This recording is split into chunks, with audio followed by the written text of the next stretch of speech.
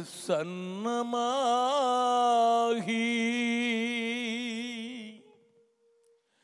ஜீவன் ஊதி உயிர்ப்பியும் காட்டும் தாசர் மீதில் ஆசீர்வாதம் ஊற்றிடும் அருள் மாறி எங்கள் பேரில் வருஷிக்க பண்ணுவீர். ஆசையோடு நிற்கிறோமே, ஆசீர்வாதம் ஊற்றுவீர். தாசர் தேடும் அபிஷேகம் இயேசுவே கடாட்சியும் பெந்தேகோஸ்தின்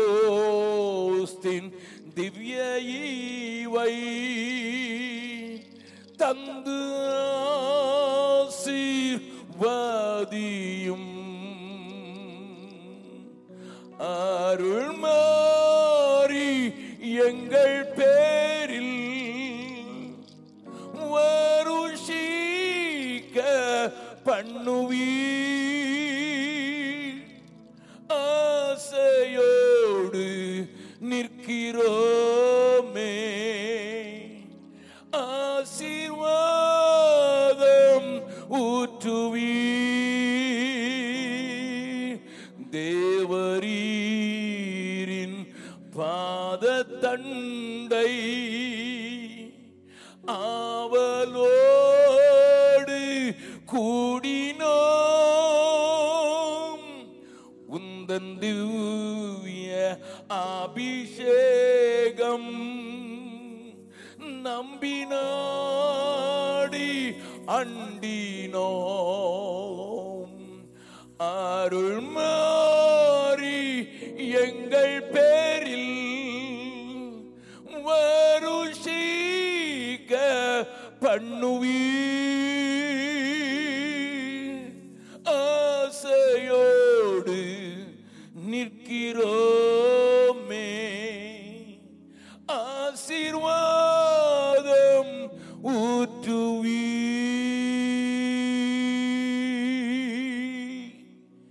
இயேசு கிறிஸ்துவின் மூலம் ஜெபம் கேளும் நல்ல பிதாவே, ஆமென். நேற்றைய தினத்திலே நான் ஒரு முக்கியமான செய்திக்கு நேராக உங்களுடைய கவனத்தை திருப்ப நான் முயற்சித்தேன். நேற்றைய தினத்திலே நான் பேசின செய்திக்கு தலைப்பாக இதைத்தான் கொடுத்தேன். நேற்றைக்கும் இன்றைக்கும் முத்திரையின் மகிமை. இந்த முத்திரையின் மகிமை குறித்து நான் பேச ஆரம்பித்த போது, நேற்றைய தினத்திலே தேவனை விசுவாசிக்கிறவர்களுக்கு, இயேசு கிறிஸ்துவின் ரட்சிப்பை சுதந்திரிப்பதற்கு தன்னை ஒப்பு கொடுத்தவர்களுக்கு ஆண்டவர் அவர்களை மீட்கப்படும் நாளுக்கென்று பரிசுத்த ஆவியால் முத்திரித்திருக்கிறார் என்பதை எபேசியர் 4வது அதிகாரம் 30வது வசனத்தில் இருந்து நாம் கண்டோம். கூடவே எபேசியர் 1வது அதிகாரத்தின் 13வது 14வது வசனத்தையும் நான் உங்களுக்கு காண்பித்து கொடுத்து, நாம் ரட்சிக்கப்படும் போது இயேசு கிறிஸ்துவின் பாவ மன்னிப்பின் ரட்சிப்பை நாம் பெற்றுக்கொள்ளும் போது நமக்கு தேவன் பாராட்டுகிற ஒரு அன்பை நேற்றைய தினத்தில் கொஞ்சம் விளக்கமாகவே நான் விளங்க பண்ணினேன். இன்றைக்கு மறுபடியும் அந்த வசனத்தை வாசித்து அதை தொடர்ந்து நான் இன்றைக்கு பேச விரும்புகிறபடியினாலே பழைய காரியங்களிலே நான் கவனம் செலுத்த விரும்பவில்லை. எபேசியர் நிருபம் 4வது அதிகாரம் 30வது வசனத்தை மீண்டும் வாசிக்கலாம். அன்றியும் நீங்கள் மீட்கப்படும் நாளுக்கென்று, நீங்கள் மீட்கப்படும் நாளுக்கு என்று முத்திரையாக பெற்ற தேவனுடைய பரிசுத்த ஆவியை துக்கப்படுத்தாதீர்கள். நான் நேற்றைய தினத்திலே காண்பித்தேன். பேதுரு சொல்லும்போது நாம் மீட்கப்பட்டிருக்கிறோம் என்று சொல்லுகிறாரே, அழிவில்லாத அந்த வித்தினாலே நாம் மீட்கப்பட்டிருக்கிறோம், மாசில்லாத ரத்தத்தினால் நாம் மீட்கப்பட்டிருக்கிறோம் என்று 1வது அதிகாரத்தில் சொல்லுகிறாரே. ஆனால் இங்கே பவுல் இன்னும் மீட்கப்படுவோம் என்று சொல்லுவது போல இங்கே சொல்லுகிறாரே. அது என்னையா குழப்பம் என்று உங்களுக்கு விளங்கும்படியாக 8வது அதிகாரத்தில் சரீர மீட்பாகிய நம்முடைய மீட்புக்கு நாம் காத்து தவிக்கிறதை நான் உங்களுக்கு காண்பித்து கொடுத்தேன். அந்த செய்தியை குட்டி பிள்ளைகள் வரைக்கும் நன்றாய் கேட்டதை அறிந்ததினால் இன்றைக்கு ஒரு சகோதரி என்னை சாயங்காலத்தில் பார்த்த போது சொன்னாருங்க, எங்க பையன் சொன்னா உங்க கதையெல்லாம் சொல்றாரு அண்ணன், அந்த அங்கிள் உங்க கதையெல்லாம் சொல்றாரு, நீங்க தானே அட்வான்ஸ் இங்க அங்க வாங்கி கொடுத்துட்டு நீங்க லப லப லபன்னு சொல்றீங்கன்னா அவனே வந்து சொல்றான் என்று தன்னுடைய பிள்ளை சொன்னதை அவர்கள் சொல்லி அந்த செய்தி அவர்களை எப்படி தொட்டது என்பதை சொன்னார். மீட்கப்படும் போது உங்களுக்கு அச்சாரமாக ஆவியானவரை அருளி செய்து முத்திரை போட்டு இருக்கிறார் என்று சொன்னேன். அட்வான்ஸ் வச்சாச்சு அப்படின்னு நேற்றைய தினத்தில் சொன்னேன். ஆனா இன்னும் பெரிய காரியத்தை அவர் கொடுக்க இருக்கிறார் என்று சொல்லி நேற்றைய தினத்தில் நம்முடைய தேவனுடைய ஐஸ்வர்ய சம்பந்தத்தை இருக்கிற அவருடைய பெரிய வல்லமையை கொஞ்சம் நான் காண்பித்தேன். இந்த கடைசி நாட்களில் நீங்கள் வாழுகிற போது இதை குறித்து இன்னும் ஆழமான காரியங்களை புரிந்து கொள்ள வேண்டும் என்றுதான் தனிமையாக விடப்பட்ட யோவான் பத்மு தீவிலே இருந்தபோது அவனுக்கு ஆண்டவர் வரும் காலங்களில் நடக்கிற காரியங்களை தெளிவாக காண்பித்தது மாத்திரமல்ல, இதை எழுது என்று கட்டளையிட்டதினால் அவன் எழுதி வைத்திருக்கிறதிலே இந்த முத்திரை ஒரு பெரிய பங்காற்றுவதை நீங்கள் பார்க்கலாம். நான் நேற்றைய தினத்தில் சொன்னேன், அது இது என்று குழப்பிக்கொண்டு அதையே வைத்து ஸ்டடி பண்ணி கொண்டிருப்பதற்கு நான் வரவில்லை. மாறாக இவைகள் நடக்கும் போது நீங்கள் என்ன செய்ய வேண்டும் என்று சொல்லி லூக்காவிலே இயேசு சொன்ன வார்த்தையோடு நேற்றைய தினத்தில் நான் முடித்தேன். உங்கள் மீட்பு சமீபமாய் இருக்கிறது என்று அறிந்து நீங்கள் நிமிர்ந்து என்று சொல்கிற வார்த்தையை சொல்லி உங்களை கொஞ்சம் நிமிர்ந்து நடக்கும்படியான தைரியத்தை நேற்றைய செய்தியிலே நான் உங்களுக்கு சொன்னேன். இப்பொழுது யோவானுடைய கண்ணோட்டத்தில் அல்ல, இயேசு யோவானை எழுத சொன்ன கண்ணோட்டத்தில், அதாவது இயேசுவின் கண்ணோட்டத்தில் இதை பார்க்கும்படியாக நான் உங்களை அன்போடு கூட கேட்கிறேன். Many times we think it is written by John. Okay, but if you really understand the book of Revelation, it is not John's writing. It is he is just a stenographer. அவ்வளவுதான். அவர் சொல்ல எழுதுகிறார். சபைக்கு என்ன சொல்கிறார் என்று எழுதுகிறார். கண்டவைகளையும் கேட்டவைகளையும் நீ எழுது என்று சொல்கிறதை 1வது அதிகாரத்தில் வாசிக்கலாம். வெளிப்படுத்தின விசேஷம் 1வது அதிகாரம் 19வது வசனத்தை வாசிக்கலாம். நீ கண்டவைகளையும் இருக்கிறவைகளையும் இவைகளுக்கு பின்பு சம்பவிப்பவைகளையும் எழுது. நீனே யோசித்து எழுதுகிறதுக்கு சொல்லவில்லை. ஆனால் 1வது இருந்து வாசித்தீர்கள் என்றால் சொல்லும், நான் உனக்கு கொஞ்சம் காண்பிக்கிறேன்ப்பா, வரும் நாட்களிலே நடக்கிறவைகளை காண்பிக்கிறேன், அதை பார்த்து அப்படியே எழுது என்று சொன்னதினால் தான் வெளிப்படுத்தின விசேஷம் எழுதப்பட்டது. இந்த வெளிப்படுத்தின விசேஷத்தை வைத்து வியாக்கியானம் பண்ணுகிறவர்கள் அநேகர் எழும்பி இருந்தாலும் நான் இன்றைக்கு சொல்ல போகிற காரியம், நமக்கு கொடுக்கப்பட்டிருக்கிற முத்திரை நமக்கு எத்தனை பாதுகாப்பை கொடுக்கிறது என்று நீங்கள் அறிந்து கொள்ள வேண்டும். 2வது, இது இல்லாதபடி ஒரு கவுண்டர்ஃபீட் முத்திரையும் வருகிறது, அதாவது ஒரு ஏமாத்துகிற முத்திரையும் வருகிறது. அதையும் உடையவர்களுடைய வாழ்க்கை எப்படி இருக்கும், இவருடைய வாழ்க்கை எப்படி இருக்கும் என்று வித்தியாசம் காண்பித்து அந்த வாழ்க்கைக்கு ஒப்பு கொடுத்தவர்களாக இருக்கிற ஒரு கூட்ட ஜனம் எப்படி செயல்பட போகிறது என்பதை காண்பித்து இன்றைக்கு முடிக்க விரும்புகிறேன். So I would like to show you the word in a different perspective. டோட்டலாக முழுவதுமாக வித்தியாசமான கண்ணோட்டத்திலே நான் உங்களோடு கூட இன்றைக்கு பேச விரும்புகிறேன். மிகவும் கவனமாய் கேட்கும்படியாக நான் விரும்புகிறேன். என்னோடு கூட சேர்ந்து நீங்கள் இதை முத்திரையை குறித்து வேதம் சொல்லுகிற காரியத்தை நீங்கள் பார்க்க வேண்டும் என்றால் அங்கே அநேக காரியங்கள் உங்களுக்கு விளங்காதது போல தோன்றினாலும் விளங்கும் போது அதனுடைய மேன்மை, மகிமை, மகத்துவம் ரகசியமாக அல்ல, வெளிப்படையாக சொல்லப்பட்டிருக்கிறது நீங்கள் பார்க்கலாம். முதலாவது, என்னோடு கூட சேர்ந்து திருப்பலாம். வெளிப்படுத்தின விசேஷம் 7வது அதிகாரம் 3வது வசனத்தை வாசிக்கலாம். வெளிப்படுத்தின விசேஷம் 7வது அதிகாரம் 3வது வசனம். நாம் நமது தேவனுடைய ஊழியக்காரரின் நெற்றிகளில், வார்த்தைகளை நன்றாய் கவனிங்கள். ஏதோ பைபிளாக படித்து விடாதீர்கள் ஐயா. என் ஆண்டவர் சொன்னார், இதில் இருக்கிற ஒரு உறுப்பு தானும் அழியாது. அல்லேலூயா. வேத புரட்டர்கள் எப்படியும் புரட்டலாம், ஆனால் என்னுடைய ஆண்டவர் எழுதி கொடுத்திருக்க இந்த சத்திய வேதத்தில் ஒரு உறுப்பாயிலும் அழியாது. வானமும் பூமியும் ஒளிந்து போனாலும் என் ஆண்டவருடைய வார்த்தையில் ஒரு உறுப்பும் அழியாது. ஹல்லேலூயா.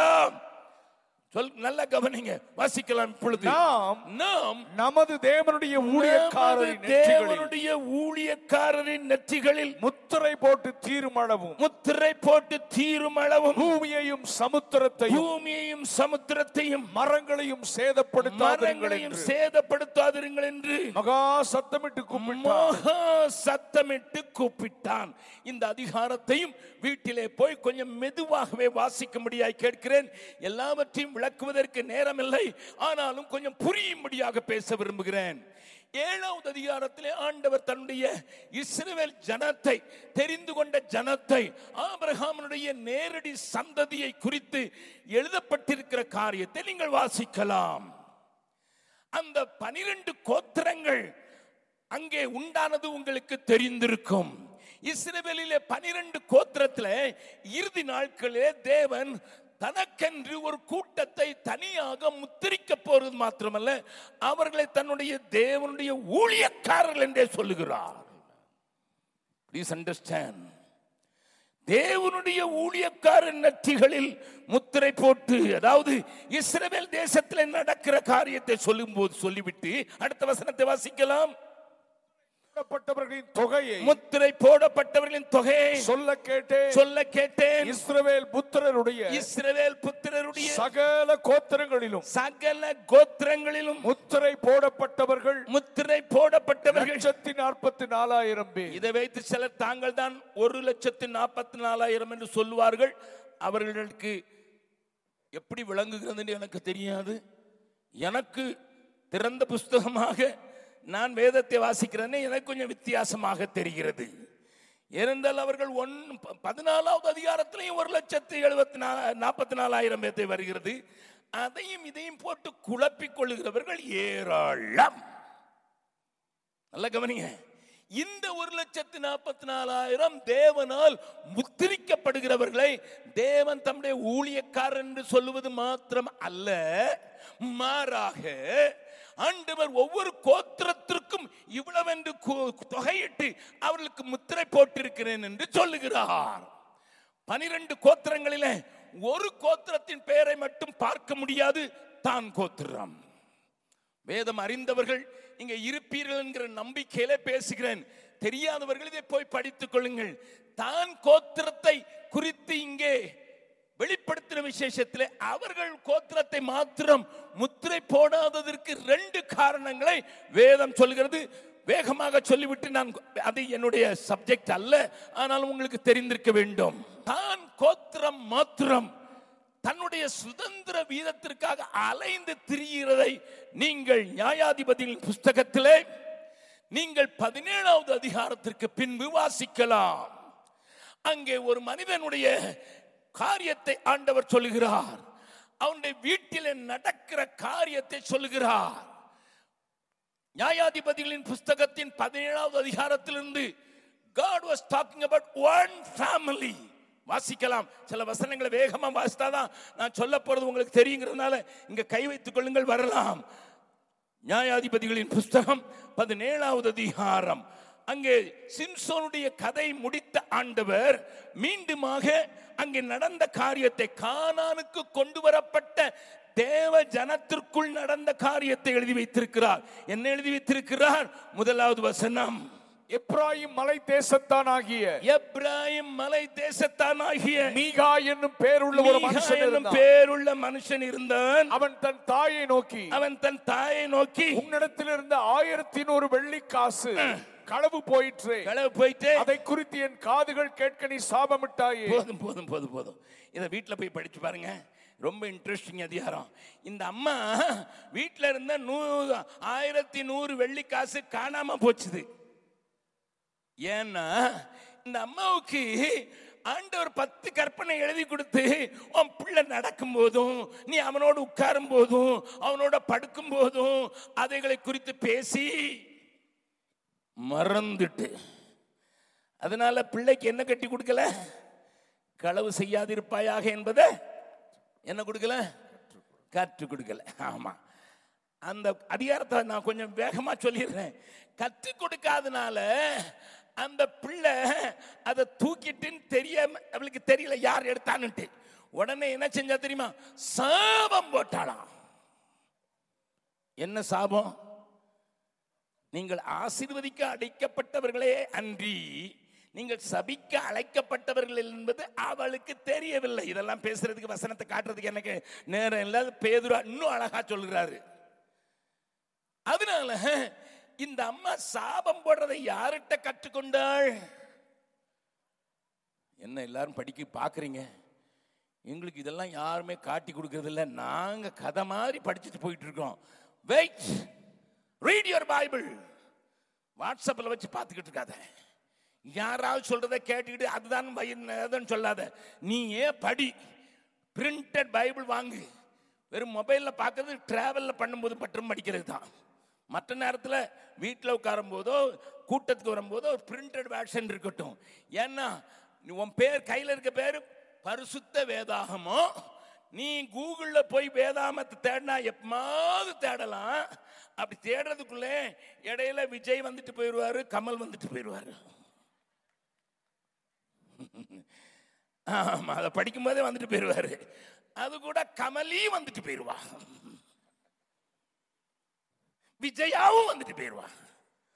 பக்கத்தில் இருக்க சொல்லுங்க, உண்மைதானே? நம்ம பைபிள் படிக்க தான் ஆரம்பிச்சோம். கீழே அட்வர்டைஸ்மெண்ட் கொஞ்சம் நோண்டலான்னா நோண்டுன்னு விஜயா கமலி எல்லாரும் வந்துடுறாங்க. பக்கத்தில் கையை குடிச்சு கேளுங்க, உங்களுக்கு யார் வாரா? உடனே அவ பின்னாலே போயிருவீங்க. பைபிளே மறந்துடும், எந்த சாப்டர் விட்டனே தெரியாது. அதுக்கு பிறகு மறுபடியும் சர்ச் போடு.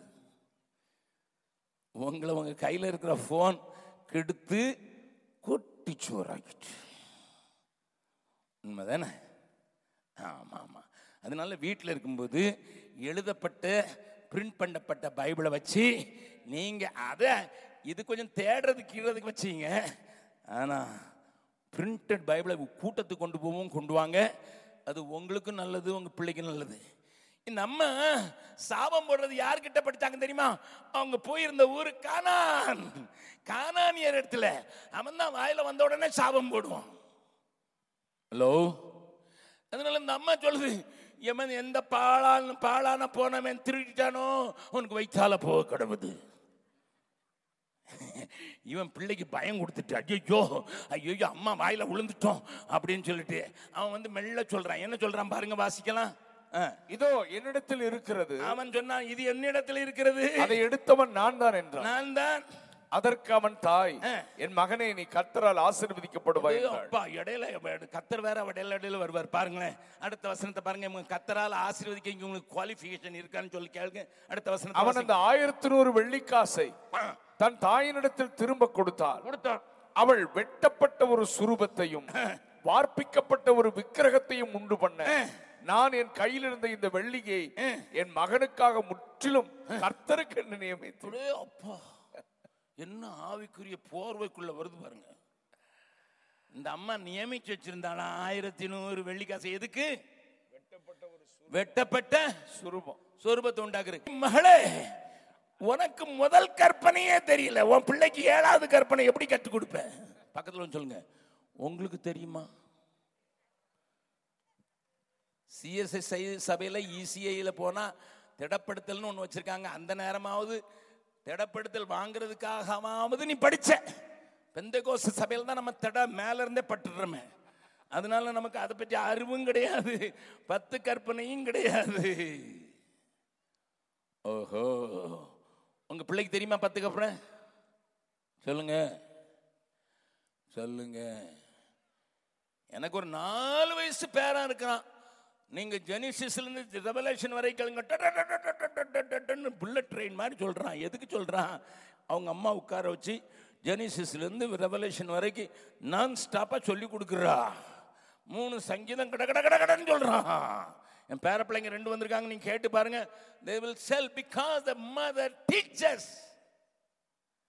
இந்த அம்மாவுக்கே தெரியாது, எப்படி சொல்லி கொடுப்பா? இந்த அம்மாவுக்கே தெரியாது.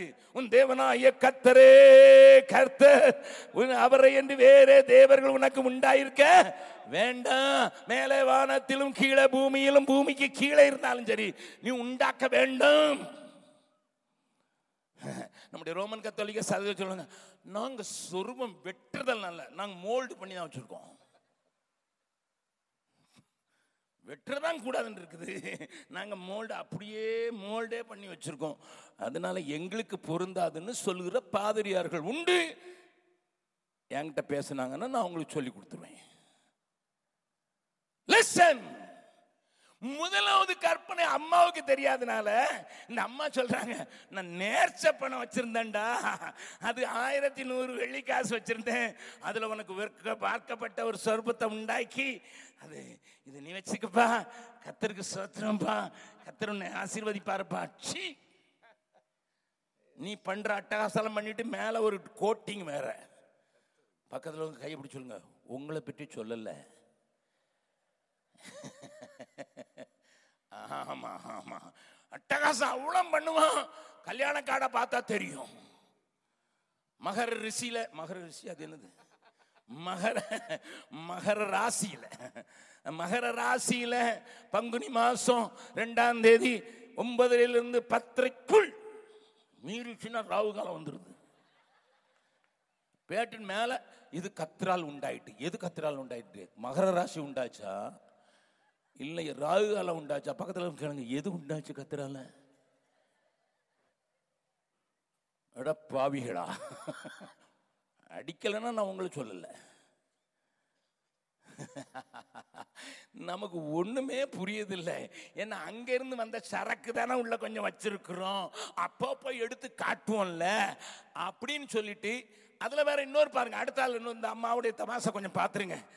4வது வசனம் வாசிங்க. அவன் அந்த வெள்ளியை தன் தாய்க்கு திரும்ப கொடுத்தான். அப்பொழுது அவன் தாய் 200 வெள்ளி காசை எடுத்து தட்டான் கையிலே கொடுத்தாள். அவன் அதனாலே வெட்டப்பட்ட ஒரு சுரூபத்தையும் வார்ப்பிக்கப்பட்ட ஒரு விக்கிரகத்தையும் பண்ணினான். அவைகள் மீகாவின் வீட்டில் இருந்தது. நல்லா கவனிங்க, இந்த அம்மா சொன்னது அதுக்கு முந்தின வசனத்துல, என் மகனுக்காக முற்றிலும் நியமித்தேன், ஆனா கொடுக்கும்போது 200 தான். பக்கத்தில் இருக்கும் சொல்லுங்க, காணிக்க முற்றிலும் அர்ப்பணித்தேன் அனைத்தும் பாடு. பக்கத்தில் 200 போதாதா? நல்ல கவனிங்க, நம்ம கதை தான், எல்லாம் நம்ம கதையை தான் முன்னாலே எழுதி வச்சிருக்காரு. முன்னால அப்ப சாலமன் தான் சொன்னா, முன்னால இருந்தவன் தான் இப்ப இருக்கான். இப்படி ஒரு வீட்டுக்கு ஒரு சாமிக்கு குல தெய்வம் செய்து வச்சான். இந்த குல தெய்வத்தை பார்த்தானுங்க தான் கோத்திரத்தார். அவன் சண்டை போட்டு இந்த அவனுடைய குல தெய்வத்தை, இந்த ஒரு பாழா போன குடும்பத்தை, இந்த கர்த்தரை அறியாத குடும்பத்தை, கர்த்தர் வசனத்துக்கு கீழ்ப்படியாத அறியாத குடும்பத்தில் இருந்த குல தெய்வத்தை எடுத்துக்கொண்டு போய் தான் கோத்திரம் தனக்கே உரியதாய் மாற்றி விட்டது. அவன் தான் இந்த விக்கிர ஆராதனையை இஸ்ரவேல் என்கிற பிரிக்கப்பட்ட, பரிசுத்தமாக்கப்பட்ட, ஆண்டவரால் அற்புதமாய் நடத்தப்பட்ட, மேகஸ்தம்பத்தினால் அக்கினி ஸ்தம்பத்தினால் நடத்தப்பட்ட முழு இஸ்ரவேலையும் விக்கிரகத்துக்கு அடிமையாக்கினதுனால ஆண்டவர் கடைசியில் முத்திரை போடும் போது தான் கோத்திரத்தை விட்டுட்டாரு. விளங்குதா? ஆமா, யாக்கோபு மரிக்கும் போது தான் கோத்திரத்தை குறித்து ஒரு வார்த்தை சொல்றேன், அதையும் காட்டி கொடுத்துறேன். அதுக்கு பிறகு நான் ஜம்ப் பண்ணி போயிடுறேன். ஆதியாகமம் 49வது அதிகாரம், ஆதியாகமங்களின் புஸ்தகம் 49வது அதிகாரம் 16வது 17வது வசனத்தை வாசிக்கலாம். தான் இஸ்ரவேல் கோத்திரங்களில் ஒரு கோத்திரமாகி ஜனத்தை நியாயம் விசாரிப்பான். தான் குதிரையின் மேல் ஏறி இருக்கிறவன். அவனுடைய குலத்தை குறித்து யாக்கோபு தீர்க்க தரிசனமாக முதல் வசனத்தில் வாசினா, கடைசி நாட்களில் நடக்கிற காரியத்தை சொல்லுகிற இந்த தீர்க்கதரிசியான யாக்கோபு சொல்லுகிறான், தான் குதிரையின் மேல் ஏறி இருக்கிறவன் மல்லாந்து விழும்படியாய் குதிகாலை கடிக்கிறதற்கு வழியில் கிடக்கிற சர்ப்பத்தை போல இருக்கிற விரியனை போல. You may not see that when you tremble over it. நீ பார்க்க முடியாத இடத்துல இருந்து டப்புன்னு போட்டு உன்னை விழ வைக்கிறதுக்கு, மற்றவனை விழ வைத்து மல்லாக்க விழ வைக்கிற. நல்லா கவனிங்க, எப்படி போட்டிருக்குது பிரதர் வெஸ்லி? மல்லாந்து. அதனாலதான் எனக்கு இந்த நேரம் திடீர்னு இந்த ஆவி வந்தது, மல்லாக்க விழுந்துட்டான் அப்படின்னு சொல்றாங்க. அப்ப எனக்கு இந்த வசனம் ஞாபகம் வந்துடும்.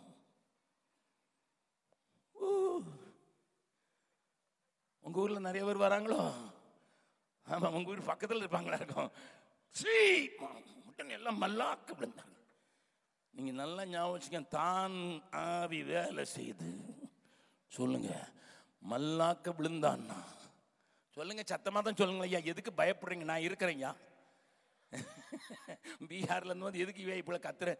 தான் நல்லா மல்லாக்க விழுந்தா, அங்க தான் கோத்திரத்தில் ஆவி இருக்கான்னு கொஞ்சம் செக் பண்ணி பார்த்துக்க. முகங்குப்புற விழுந்தா, அது உண்மையான பணிந்து கொள்ளுதலும் தாழ்மையும் காண்பிக்கிறது. ஹல்லேலூயா. அதனாலதான் எனக்கு மல்லாக்க விழுந்தான்னு சொன்னாலே, எல்லா இடத்துலையும் சொல்ல மாட்டேன், ஆனா 90% அப்படித்தான். எதுக்கு இந்த ஆள் வந்தாலே காட்டை கலைச்சிருவாரு. காட்டை கொண்டு கலைக்கல, வசனத்தை கடைச்சு காட்டுற, அவ்வளவுதான். அப்போ ஓடுகிறவனை, குதிரையின் மேல் வேகமாய் ஓடுகிறவனை ஒரு கொத்து குதிரைக்கு போட்டாச்சுன்னா அவனையும் தள்ளி குதிரையும் தள்ளி முன்னேறவே விடாம தேசத்தை சுதந்திரிக்க விடாதபடி செய்கிற பொல்லாத ஆவியை கொண்டவன் தான் தான் ஆவியை உடையவன். அதனாலதான் ஆண்டவர் முத்திரை போடும்போது எல்லா கோத்திரத்துக்கும் போட்டாரு, தான் கோத்திரத்துக்கு போடல. பக்கத்துல கையை பிடிச்சு கண்ணை பார்த்து சொல்லுங்க, அப்படி முத்திரை போடுறதுக்குன்னு ஆரம்பிச்சாருன்னா உங்களுக்கு போடுவாரா இல்லையா? But it is applicable to Israel. இது இஸ்ரவேலுக்கு. அதை சொல்லிட்டு ஆண்டவர் யோவானுக்கு காண்பிக்கிற ஒரு பெரிய காட்சி யோவான் சொல்கிறான். இப்ப 7வது அதிகாரத்துக்கு திருப்பிக் கொள்ளுங்க. The Bible is so sweet. It talks very clearly. மிகவும் தெளிவாக பேசுகிற வேதம். வாருங்க 9வது வசனத்தை வாசிக்கலாம். இவைகளுக்கு பின்பு நான் பார்த்தபோது இதோ சகல ஜாதிகளிலும் கோத்திரங்களிலும் ஜனங்களிலும் பாஷைக்காரரிலும் வந்ததும் ஒருவனும் எண்ணக்கூடாதுமான திரளான கூட்டமாகிய ஜனங்கள் வெள்ளை அங்கிகளை தரித்து கைகளில் குருத்தோலைகளை சிங்காசனத்திற்கு முன்பாகவும் ஆட்டுக்குட்டியானவருக்கு முன்பாகவும் நிற்க கண்டேன். நல்ல கவனிங்க, கரங்களை தட்டி ஆண்டவரை மகிமைப்படுத்தலாமா? எத்தனை சக்தி வந்தாலும். ஹல்லேலூயா. அதனாலதான் நாம பாடுறோம், அல்லேலூயா. கர்த்தரையே ஏகமாய் துதியுங்கள், அவர் நடத்தும் செயல்கள் எல்லாம் பார்த்தோரை துதியுங்கள், வல்லமையாய் கிரியை செய்யும் வல்லோரை துதியுங்கள், எல்லோரையும் ஏற்றுக்கொள்ளும் இயேசுவை துதியும். மறுபடியும் தெரிந்தவர்கள் என்னோடு கூட சேர்ந்து நேத்த மாதிரி கையை தட்டி, ஆண்டவர் கை தட்டினா இங்க தான் தட்டணும்னு சொல்லியிருக்கேன், மேல இல்லைன்னா முகத்துக்கு நேர. அப்ப பாருங்க, ராஜாதி ராஜன் பூமியில ஆட்சி செய்யும் போது ஒரு திரள் கூட்டம் சகல பாஷைகளிலேயும் சகல ஜாதிகளிலேயும் சகல விதமான தேசங்களில் இருந்து அவரை துதிக்க. மறுபடியும் பாடலாம், அல்லேலூயா. கர்த்தரையே ஏகமாய் துதியுங்கள், அவர் நடத்தும் செயல்கள் எல்லாம் பார்த்தோரை துதியுங்கள், வல்லமையாய் கிரியை செய்யும் வல்லோரை துதியுங்கள். எல்லாரையும் ஏற்றுக்கொள்ளும் இயேசுவை துதியுங்கள். ராஜாதிராஜனாம் இயேசுராஜன் பூமியில் ஆட்சி செய்வான். அல்லேலூயா, அல்லேலூயா, தேவனை துதியுங்கள். வாலிபரே பிள்ளைகளே தேவனை துதியுங்கள். வாழ்வதனை அவர் பணிக்கே கொடுத்து துதியுங்கள். பெரியவரே பிரபுக்களே தேவனை துதியுங்கள். செல்வங்களை இயேசுவுக்காய்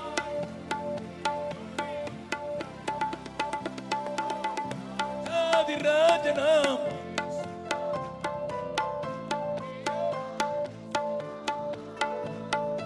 அல்லேலூயா, அல்லேலூயா, தேவனை துதியுங்கள். தான் தெரிந்து கொண்டு வேறு பிரிக்கப்பட்ட ஜனத்திற்கு முத்திரை போட்டதனுடைய அர்த்தத்தை காண்பித்து விட்டுத்தான் ஒரு பெரிய திரள் கூட்டத்தை உலகமெங்கிலும் இருந்து ஆண்டவர் பரலோக காட்சியாக யோவானுக்கு சொல்கிறார். அப்படிப்பட்ட நேரத்தில் ஒரு சின்ன காட்சியை அங்கே யோவான் நமக்கு அழகாக எழுதுகிறான். என்ன எழுதுகிறான்? இந்த பூமியிலே வரப்போகிற ஏராளமான ஆபத்துக்களை ஆண்டவர் சொல்கிறார். अच्छे दिन आने वाला है, अच्छे दिन आने वाला है. அதனால 40 ரூபாய்க்கு வித்த பெட்ரோல் இன்னைக்கு 100 ரூபாய்க்கு விற்குது. अच्छे दिन. அன்னைக்கு ஓட்டின மோட்டார் சைக்கிள் இன்னைக்கு அதிகமா கடன் வாங்கி அது ஓட்டலையா? ஹலோ, அன்னைக்கு 10 மோட்டார் சைக்கிள் தான் இருந்தது அரக்கோணத்தில். இன்னைக்கு தெருவில் நடக்கவே முடியல, அத்தனை மோட்டார் சைக்கிள். பெட்ரோல் போடாமலா இருக்கிறான். 200 ரூபாய்க்கு வித்தாலும் நாங்க போடுறத போட்டுதான் ஆகும். அது மாத்திரமல்ல, நாங்க எப்படிலாம் மோட்டார் சைக்கிள் செய்திருக்கோம் தெரியுமா? இந்த ஊர்ல எப்படிலாம் மோட்டார் சைக்கிள் செஞ்சிருக்கோம் தெரியுமா? முன்னால புருஷன் மஞ்சாதி இருந்தா ஸ்கூட்டர்னு வச்சோம், பின்னால வெஞ்சாதிக்கு ஒரு 6 inches கீழே.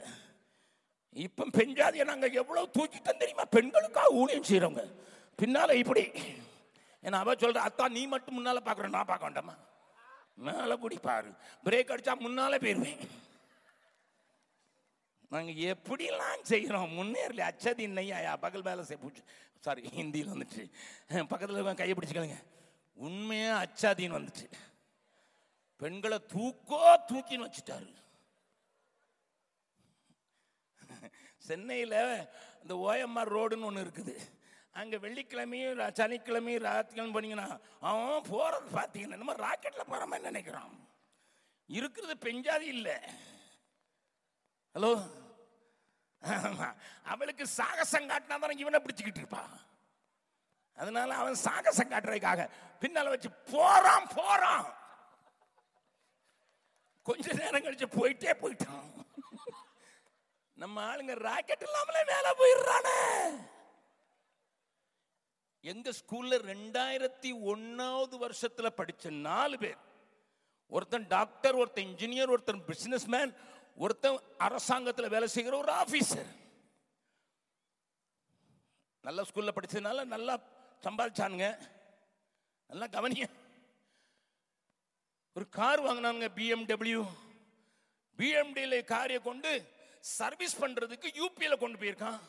ஒழுங்கா சர்வீஸ் பண்ணானான்னு பாக்குறதுக்கு 4 வரையும் ஏறிக்கிட்டு அதுல எவ்வளவு ஸ்பீடா போகுது, சர்வீஸ் ஒழுங்கா பண்ணானா பார்க்கணும்ட்டு 230 கிலோமீட்டர் ஸ்பீட்ல ஓடுனா.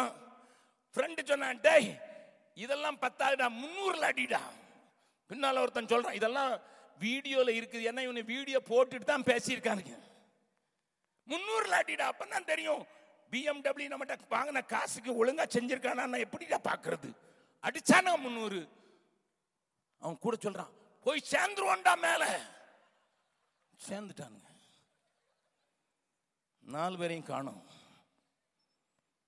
அழுதேனா, ஐயோ நம்ம பள்ளிக்கூடத்தில் படித்த மாணவர்களாச்சே, இயேசு உங்களுக்கு காட்டி கொடுத்தமே, சாவகாசம் செய்யறன்னுட்டு இந்த மாதிரி செஞ்சு போய் கேட்டானே. We think we are going fast, we think we are going forward. நம்ம நினைக்க அச்சதி நானே வாலா. அவன் சொல்றான் போய் சேர்ந்துருவான்னு சொன்னா அதான் லாஸ்ட் அந்த ரெக்கார்ட் ஆனது, இங்க வேற இல்லை. I saw the video, I cried over it. அந்த வீடியோ பார்த்து நான் அழுவேன். நல்ல கவனிங்க அருமையானவர்களே, என் வேதத்தை அறிந்தவன் ஒரு நாளும் அச்சதி நானே வாலான்னு சொல்ல மாட்டான். ஏன்னா அவனுக்கு வேதத்தில் இருக்கிறது சொல்ல தெரியும். ஒரு ஆபத்து போனா அடுத்த ஆபத்து, ஒரு கொரோனா போனா இன்னொன்னு, ஒன்னொரு டிங்கி போச்சுன்னா இன்னொரு டொங்கி. உங்க ஊர்ல இருந்தா எல்லாத்தையும் பரப்புறீங்கல்ல, சிக்கன் குனியாமா வண்டி குனிஞ்சிட்டே போமா. கொஞ்சம் பேருக்கு வந்தவங்க இருக்கிறீங்க. டாக்டர் எத்தனை வர்றானா அதை உள்ள வியாதி வருது இல்லையா? இதெல்லாம் ஒன்றும் புதுசு இல்லை. என் சத்திய வேதத்தில் என் ஆண்டவர் 2000 வருஷம் முன்னாலே செஞ்சாரு. இந்த ஆபத்துக்கள் நடக்கும்போது உன் மீட்பு சமீபம் என்று நிமிர்ந்து நின்று, அதுதான் உனக்கும் எனக்கும் கொடுக்கப்படுகிற தேவ வாக்கு. Continuously it is coming and coming and coming like a wave. ஒரு அலையலையாய் வரப்போகிறது, இன்னும் வரப்போகிறது. உன் பிள்ளைக்கு, உன் பேர பிள்ளைக்கு ஒருவேளை இயேசு வருவது பிந்திவிட்டால் நடக்க போகிற ஆபத்துகள் ஏறா. ஆபத்தை சொல்லி பயமுறுத்த வரல, அந்த ஆபத்து நடக்கும்போது உனக்கு மேல இருக்கிற முத்திரையை கொஞ்சம் நீ புரிந்து கொள்ள வேண்டும் என்பதற்காகத்தான் நான் பேசுகிறேன். அப்படி ஆபத்து எத்தனை தான் வந்தாலும் அந்த 9வது அதிகாரம் திருப்புங்க, 9வது அதிகாரம் வாசிக்கலாம், 4வது வசனத்தை வாசிக்கலாம். பூமியின் புல்லையும் பசுமையான எந்த பூண்டையும் எந்த மரத்தையும் சேதப்படுத்தாமல் தங்கள் நெற்றிகளில் தேவனுடைய முத்திரையை தரித்திராத மனுஷரை மாத்திரம் சேதப்படுத்த அவைகளுக்கு உத்தரவு கொடுக்கப்பட்டது. பக்கத்தில் இருக்க கேளுங்க, அக்கா அண்ணே தம்பி கையை கொடுத்து கேளுங்க, இப்படி ஒண்ணு வச்சிருக்கிறார் வர்ற போற நாட்கள் ஆபத்துல தப்புறதுக்கு. அல்லேலூயா. ஆமா, நீ ஒரு கோட்ஸ் போட்டியா 2 கோட்ஸ் போட்டியா நாங்க கேட்க மாட்டாரு. இந்த ஆபத்து எப்படி வருதா அங்க கீழே பாத்தீங்கன்னா தெரியும். வாசிக்கலாம், அத 5வது வசனத்தை வாசிக்கலாம். மேலும் அவர்களை கொலை செய்யும்படிக்கு அவைகளுக்கு உத்தரவு கொடுக்கப்படாமல் 5 மாதம் அளவும் அவர்களை வேதனைப்படுத்தும்படி உத்தரவு கொடுக்கப்பட்டது. அவைகள் செய்யும் வேதனை தேடானது மனுஷரை கொட்டும் போது உண்டாகும் வேதனையை போல இருக்கும். 6வது வசனத்தை வாசிக்கலாம். அந்நாட்களில் மனுஷர்கள் சாவை தேடியும் அதை காணாதிருப்பார்கள். திருநெல்வேலியில இருட்டுக்கடை அல்வானுட்டு நீ கேள்விப்பட்டிருப்பீங்க. ஆமா, அதை உண்டாக்குனவர் ஒரு வட இந்தியர். அவருக்கு பேர், அந்த கடைக்கு பேர இருட்டுக்கடை. போட்ட 1/2 மணி நேரத்தில் இருட்டுக்கடை அல்வா காலியா போயிடும். திருநெல்வேலியை பற்றி உங்களுக்கு தெரிஞ்சுன்னா தெரியும். அந்த இருட்டுக்கடை அல்வா இப்போ இங்க வந்து பார்சல்ல இங்க வரைக்கும் வர ஆரம்பிச்சிட்டு, ஆனா அந்த ஆளு கொரோனா வந்ததுன்னு கேள்விதான் பட்டாரு. ஒருத்தன் கடைக்கு அல்வா வாங்க வந்தவன் அல்வா கொடுத்துட்டு போயிட்டான். எப்படி கொடுத்துட்டு போயிட்டான்? கொக்குன்னு 2 உடுமுன்னா வீட்டுல போய் தூக்கம் வரல போயிடுச்சாரு. எப்படி போயிட்டாரு தெரியுமா? தற்கொலை செய்து செத்தார். தெரியுமா உனக்கு? சாவை வரப்போகுமோ என்கிற சந்தேகத்திலே தற்கொலை பண்ணி செத்துக்கிட்டாயா. My dear people of God, இதெல்லாம் கொஞ்சம் ஆண்டவர் அங்கங்க காட்டி இருக்கிறார். எப்பா, இதை விட பெரிய ஆபத்து வரப்போகுது. ஆனா இனிமே வரப்போற வியாதியோ இனி வரப்போகிற ஆபத்தோ உன்னை நெருங்க வாதை உந்தன் கூடாரத்தை அணுகாது மகனே. ஆனா அதுக்கு முன்னால கேட்டுக்க, தேவனுடைய முத்திரை இருக்கான்னு பக்கத்துல இருக்குங்க. தேவனுடைய முத்திரை இருக்கா உங்க மேல? இருக்கா? போடணும்னா ஆசையா இருக்குது. இந்த ராக்கி கட்டுறானுங்கல்ல, ஒரு நாளைக்கு கட்டிட்டு கழட்டி போட்டுருவோம். அதை மாதிரி நாங்கள் அப்பப்போ கட்டிக்கிடுவோம். அது சபைக்குள்ள போனோன்னா அது போட்ட மாதிரி இருக்கும். வெளியே வந்தோன்னா கலட்டி வச்சிருவோம். நிறைய பேர் அப்படி. லிசன், முத்திரை போட்டவர்களை மாத்திரம் தப்புவிக்கிற தேவ வல்லமை இந்த தேவனுடைய முத்திரைக்கு உண்டு. நம்புறவங்க மாத்திரம் ஒரு அல்லேலூயா சொல்லலாமா? கொஞ்சம் ஊரே கேட்குற மாதிரி ஸ்டேஷனில் போகிறவனுக்கு கேட்குறேன், ஓடுறவனுக்கு கேட்கணும். அப்படி ஒரு அல்லேலூயா சொல்லுங்க பார்க்கலாம். Very good. அப்போ நான் வரப்போகிற ஆபத்தை குறித்து நான் பயப்படாமல் இருக்கணும்னா எனக்கு என்ன தேவை? இது முத்திரையின், தேவ முத்திரையின் மகிமை. ஏன்னா முத்திரைன்னு மட்டும் சொல்லிடுறாங்க, இன்னொரு ஆள் இருக்கிறான், நான் அதையும் காட்டி கொடுத்துட்றேன்.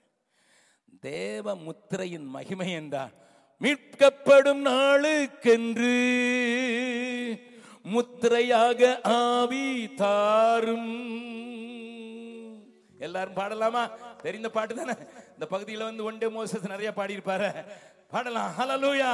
1 2 3 ஸ்டார்ட். மீட்கப்படும் நாளுக்கென்று முத்திரையாக ஆவி தாரும். மீட்கப்படும் நாளுக்கென்று முத்திரையா என்று அழைக்க புத்திர சுவிகாரம் இந்திடும் பிதாவே என்று அழைக்க புத்திர சுவிகாரம் இந்திடும் பொழிந்திடும் வல்லமை, உன்னதத்தின் வல்லமை, ஆவியின் வல்லமை, அக்கினியின் வல்லமை, பொழிந்திடும் வல்லமை, உன்னதத்தின் வல்லமை, ஆவியின் வல்லமை, அக்கினி. ரெண்டாவது கவியை, ரெண்டாவது வசனத்தை பாத்தீங்களா? என்ன பாட்டு இருந்தது பாத்தீங்களா? பிதாவை என்று அழைக்க புத்திர சுவிகாரத்தை கொடுக்கிறது தான் இந்த முத்திரை எனக்கு முதல்ல வேணும். நேற்றைய தினத்தில் விளக்கினேன், அந்த செய்தியை போய் கேளுங்க. ஹல்லேலூயா. மறுபடியும் அந்த பாட போயிடும். பிதாவை என்று அழைக்க கொஞ்சம் வானத்துக்கு நேரா கண்களை எடுத்து, நீங்க என் பிதா ஆண்டவரே, என்ன நீங்க இப்படிப்பட்ட வரப்போகிற பயங்கரமான ஆபத்து, சாவை தேடியும் காணாமல் இருக்க போகிற ஆபத்து, கொட்டின 5 மாசம் தேழு கொட்டின மாதிரியே இருக்கும், 5 மாசம் அளவும் சாவை தேடியும் கண்ணாது இருக்கிற அப்படிப்பட்ட உபத்திரம் போல இது கொஞ்சம் ஆரம்பம் தான், இன்னும் கொஞ்சம் வரிசையா வருது. ஆனா ஆண்டவர் சொல்லுவாரு, நெற்றியிலே என்னுடைய முத்திரையை போட்டு இருக்கிற ஒருவனையும் கட்டி சேராதிருப்பாயாக. ஹல்லேலூயா. இப்ப இன்னும் கொஞ்சம் காட்டி கொடுத்துறேன், வாசிக்கலாம். 13வது அதிகாரம் திருப்புங்கள். வெளிப்படுத்தின விசேஷம் 13வது அதிகாரத்துக்கு இப்பொழுது திருப்புங்கள். அங்கேயும் இன்னொருத்தன் இதை பார்த்தான். டேய், இந்த முத்திரை போட்டிருக்கவனெல்லாம் தொட மாட்டேங்குது. இந்த தேவ கோபாக்கனை இந்த பூமியில ஊற்றப்படும் போது இந்த முத்திரை போட்டவெல்லாம் தப்பிடுறான்னுட்டு நம்மளும் ஒரு கவுண்டர், லிசன், நம்மளும் ஒரு கவுண்டர் அடிக்கலாம், நம்மளும் முத்திரை கொடுக்கிற மாதிரி செய்யலாம், நம்மளும் ஒரு முத்திரை கொடுக்கலாம், கொஞ்சம் டைட் பண்ணிய முத்திரை கொடுக்கலாம் என்று சாத்தானினுடைய ஆளுகையிலே, சாத்தானுடைய உபாய தந்திரத்திலே ஒரு காரியம் நடக்கிறது. இந்த 13வது அதிகாரத்தை குறித்து நிறையவே பேசியிருப்பாங்க. நான் உங்களுக்கு சொல்ல வேண்டிய காரியத்தை கொஞ்சம் புரிந்து கொள்ளும்படியாக வாசிக்கலாம். 19வது அதிகாரத்துக்கு முதலாவது திருப்பிக் கொள்ளுங்கள்.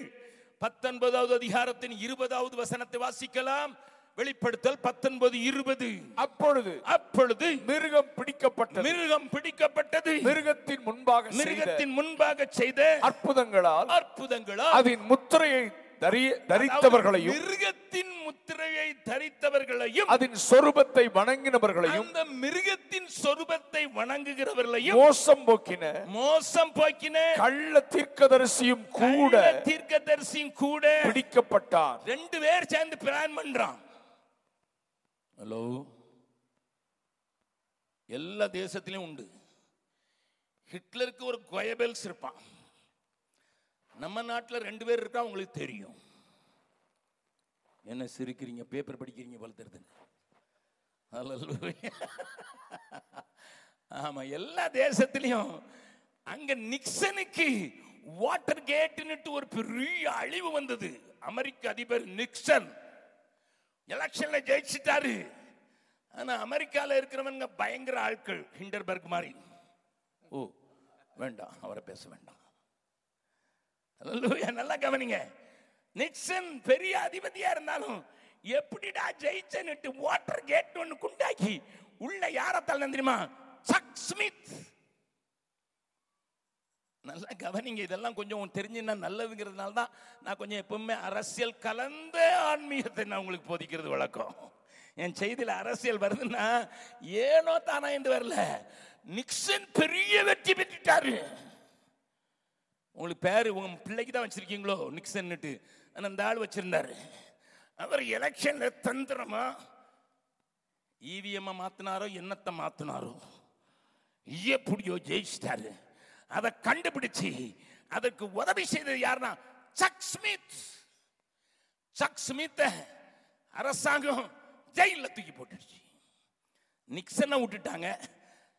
அந்த சக் ஸ்மித் இவர் தான் எல்லாத்தையும் சொல்லி கொடுத்தாரு. நல்ல வேளைக்கு உள்ள போய் ரட்சிக்கப்பட்டாரு. கர்த்தருடைய பரிசுத்த நாமத்துக்கு ஸ்தோத்திரம். ஹல்லேலூயா, ஹல்லேலூயா. உள்ள ரட்சிக்கப்பட்டு வெளியே வந்து இன்றைக்கு அமெரிக்காவிலும் ஐரோப்பாவிலும் ஆஸ்திரேலியாவிலும் கல்வரி சாப்பல் சர்ச்சஸ் என்கிற பலமான சபைகளை நிறுவுவதற்கு தேவன் உபயோகப்படுத்தின பாத்திரம் சக் ஸ்மித். நீங்க படிச்சு பாருங்க அந்த புஸ்தகங்கள் எல்லாம். என்னத்துக்கு சொல்ல வரேன்னா, எந்த தேசத்தை கெடுக்கணும்னாலும் 2 பேர், பூமியை கெடுக்கணும்னாலும் 2 பேர். ஒருவனுக்கு போட்டிருக்குது மிருகம், கொஞ்சம் கஷ்டமா தான் இருக்கு சொல்றதுக்கு. ஆனா அடுத்தவனுக்கு போட்டிருக்குது ஃபால்ஸ், கள்ள. ஆமா, ஹிட்லரா கொயபலா அப்படின்னு கேட்டா அந்த சரித்திரத்தை படிச்சா உங்களுக்கு தெரியும். எவ்வளவு பொய் சொல்ல முடியுமோ அவன் பொய் சொல்லுவோம். லிசன் சார், இதே மாதிரி தான் 2000 வருஷத்துக்கு முன்னால என் ஆண்டவர் சொல்லி வச்சுட்டு போயிட்டாரு. என்ன சொன்னாரு? 2 பேர் சேர்ந்துக்கிடுவோம். ஒருத்தன் பேர் மிருகம், இன்னொருத்தர் பேர் கள்ள தீர்க்கதரிசி. அந்த கள்ள தீர்க்கதரிசிக்கு இன்னொரு டிரான்ஸ்லேஷன்ல சொல்லி இருக்குது, அது பேர் சொல்ல விரும்பல. இவன் எவ்வளவு தூரம் செய்வான் தெரியுமா? வாசிக்கலாம், இங்க கை வச்சீங்க வாசிக்கலாம். மத்திய எழுதின சுவிசேஷம் 24வது அதிகாரம், 24வது அதிகாரம். மத்திய எழுதின சுவிசேஷம் 24வது அதிகாரம் நமக்கு தெரிந்த வசனம், ஆனாலும் வாசிக்கலாம். 24வது வசனம். ஏனெனில் கள்ள கிறிஸ்துக்களும் கள்ள தீர்க்கதரிசிகளும் எழும்பி. மறுபடியும் டூயல் டான்ஸ். எப்பவும் போய் டூயட் டான்ஸ் ஆடும். கேர்ஃபுல். கள்ள கிறிஸ்துவும் கள்ள தீர்க்கதரிசிகளும் எழும்பி கூடுமானால் தெரிந்து கொள்ளப்பட்டவர்களையும் வஞ்சிக்கத்தக்கதாக பெரிய அடையாளங்களையும் அற்புதங்களையும் செய்வார்கள். இது சொல்லிட்டு தான் இந்த ஆளுங்க 2 பேரும் சேர்ந்து நீங்க வெளிப்படுத்தின விசேஷத்துல 13வது அதிகாரத்தை போய் வீட்டில் வாசித்தீங்கன்னா அங்க சொல்லி இருக்குது. என்ன சொல்லி இருக்குதுன்னு, இந்த கள்ள தீர்க்கதரிசி என்று சொல்லப்படுகிற அந்த ஆட்டுக்குட்டியை போல தான் இருக்கும். பார்க்கிறதுக்கு ரொம்ப சாஃப்டா தான் இருக்கும். இன்னொன்னு மிருகம், அதுவும் அங்க கடல்ல இருந்து தான் ஏறி வரும். 2ம் சேர்ந்து கான்ஸ்பிரசி பண்ணி அவங்க ஒண்ணு செய்வாங்களாம். என்ன செய்வாங்க தெரியுமா? அங்க வாசிக்கலாம், 18வது வசனத்திலிருந்து வாசிக்கலாம். 16வது வசனத்திலிருந்து வாசிக்கலாம். அது சிறியோர் பெரியோர், ஐஸ்வர்யவான்கள் தரித்திரர், சுயாதீனர் அடிமைகள், இவர்கள் யாவரும் தங்கள் வலது கையிலாவது நெற்றிகளிலாவது ஒரு முத்திரையை பெறும்படிக்கும். நல்லா கவனிங்க, அடுத்த வசனத்தை வாசிங்க. அந்த மிருகத்தின் முத்திரையாவது போதும். Satan always bring some counterfeit. கள்ள நோட்டு அடிக்கிறதுக்கு அவன் சொல்லியே கொடுக்க வேண்டாம். அவன் கள்ள நோட்டை அழகா அடிச்சிருவான். சில நேரங்களில் டூப்ளிகேட் விற்கிறான்ல ஐபோன், அதுதான் நல்ல போனை காட்டிலும் ஈன்னு பல்ல காட்டிட்டு வரும். பார்த்திருக்கீங்களா? ஆமா, பார்க்கறதுக்கு ஒரிஜினலை காட்டிலும் நல்லா இருக்கும். பக்கத்தில் இருக்கவங்க சொல்லுங்க. ஆவிக்குரிய உலகத்திலையும் உண்மையை காட்டிலும் பொய் வேஷம் போட்டு வரும்போது சிக்குன்னு வரும். என்ன சொல்ல மாட்டேங்கிறீங்க? உங்க ஊருக்கு அடிக்கடி வந்துட்டு போகும்னு எனக்கு தெரியும். உங்க சபையில் அப்பப்போ வந்துட்டு போகும்னு தெரியும். அது என்ன செய்யுமா? தேவ ஜனமே பாவத்தில் விழுந்தே தேவ கிருபை பலன் இழந்ததே தேடி மீட்டிடுமே என் இயேசுவே தேடி மீட்டிடுமே. ஆதி அன்பெல்லாம் வாழ்வில் குறைந்தே ஆடம்பரம் நிறைந்தே பின்மாறின மங்கும் திரிகள் எல்லாம் அணையுதே மனதுருகிடுமே என் இயேசுவே தேடி மீட்டிடுமே. அன்றைக்கு சாராள ஒரு தீர்க்க தரிசனமா பாடினார்கள். அந்தி கிறிஸ்து அற்புதங்களால் மந்தையை கலக்கி, அந்தி கிறிஸ்து அற்புதங்களால் மந்தையை கலக்கி வஞ்சிக்கவே தேவன் தெரிந்து கொண்ட வேலைகளும் தவறி செல்கின்றன. தேவன் தெரிந்தெடுத்த வேலைகளும் தவறி செல்கின்றன. தேவ ஜனமே, நீ ஆண்டவர் மேல ஆதி அன்புல என்னைக்கு குறைஞ்ச உடனே இவன் வந்துருவான். உன் அன்பு அந்த நேசரை பாதாளத்துக்கு போக வேண்டிய முன்னை கை தூக்கி எடுத்து புழுக்களிலே அழிக்கப்பட வேண்டிய முன்னை தூக்கி எடுத்து அவியாத அக்னியிலே நீ தள்ளப்பட வேண்டியதிலே தன் மேலே என்ன பட்டாலும் பரவாயில்லை என்று சொல்லி பாதாளத்துக்கு இறங்கி சத்துருடைய கையில் இருந்த திறவுகோலை பிடுங்கி பரத்துக்கு ஏறினவருடைய கரங்களிலே இருந்து அவர் சொல்கிறார், மரித்தேன், இதோ சதா காலங்களிலும் உயிரோடு இருக்கிறேன் என்று முழங்குகிறவரை நீ நேசித்தாய். ஒரு நாளிலே நேசித்தாய். ஆனால் இன்றைக்கு உன்னுடைய நேசம் அவர்கிட்ட என்னத்தை புடுங்கலாங்கிறது தான், அவரிடத்துல என்னத்தை கேட்டு எனக்கு அற்புதத்தை பெறலாம் என்கிறது தான், அவரிடத்துல கேட்டு என்னுடைய பிள்ளைக்கு நல்ல கல்யாணம் முடிக்கலாங்கிறது தான், அவரிடத்துல கேட்டு எனக்கு நல்ல மாணவிகளை பெற்றுக்கொள்ளலாம் என்பதிலே நின்று விட்டதினால your love for him is slowly diminishing. நல்ல கவனிங்க, உன் அன்பு, உன் நேசரை பிடித்திருக்கிற அன்பு அது எதற்காகப்பா? இந்த கதையை நீங்கள் கேட்டிருக்கலாம். அரசன் ஒருவன் யானையின் மேல் அமர்ந்து ஒரு பெரிய பொக்கிஷத்தை தன்னிலே கையில எடுத்து தன்னுடைய பிறந்த நாளிலே அவர்களுக்கு முத்துக்களையும் பொன்னையும் வாரி அழைத்து கொண்டு போய்கொண்டிருந்த வேளையில கீழே ஒரு அடிமை அந்த யானையை கொஞ்சம் பக்கத்திலே நடக்கிறான். ராஜாவுக்கு பக்கத்திலே யானையில இருந்த யானை பாகவன் திடீரென்று சொல்கிறான், ஐயோ ராஜா, உங்களுக்கு ஆபத்து வருகிறது என்று சொன்னான். ராஜாவுக்கு விளங்கவில்லை. யானை கொஞ்சம் வேகமாக அசைகிறது. சுற்றிலும் மந்திரிகள் உண்டு, சுற்றிலும் சேவகர்கள் உண்டு, மெய்காப்பாளர்கள் உண்டு. அவன் மேலே இருக்கிற பாகவன் அவன் கத்துகிறான், ஐயோ யானைக்கு மதம் பிடிப்பது போல தோன்றுகிறது என்று. ராஜாவுடைய கையில இருந்த அந்த பொக்கிஷத்தின் பெட்டி கீழே விழுவதற்கு ஏதுவாக யானை அசைய ஆரம்பிக்கிறது. அப்பொழுது ராஜா சொல்லுகிறான், ஐயோ ஐயோ நானும் அழிந்து போய்வேனோ என்று சொல்லி பெட்டியையும் விட முடியாமல் யானை விட முடியாமல் அங்கே பாகவனை பார்க்கிறான். எப்பா நீ காப்பாற்று. மந்திரிகள் இருக்கிறார்கள், சேவகர்கள் இருக்கிறார்கள். திடீரென்று அந்த பெட்டி கீழே விழுந்ததினாலே மந்திரிகளும் சுற்றி நிற்கிறவங்க எல்லாம் அதை பொறுக்க போயிட்டான். ராஜாவுக்கு என்ன நடந்ததுன்னு இவனுக்கு கவலை இல்ல, கிடைச்சது லாபம்டா அப்படின்னு பொறுக்க போயிட்டான். இந்த அடிமை மாத்திரம் ஐயோ ராஜா என் மேல விழுந்து விடுங்கள், என் மேல விழுந்து விடுங்கள், என்னுடைய உடம்பிலே விழுந்தால் நீங்கள் ஒருவேளை காயமின்றி காப்பாற்றப்படுவீர்கள் என்றால் இதற்குள் யானை பாகன் அவன் இறங்கி ஓடிவிட்டான்.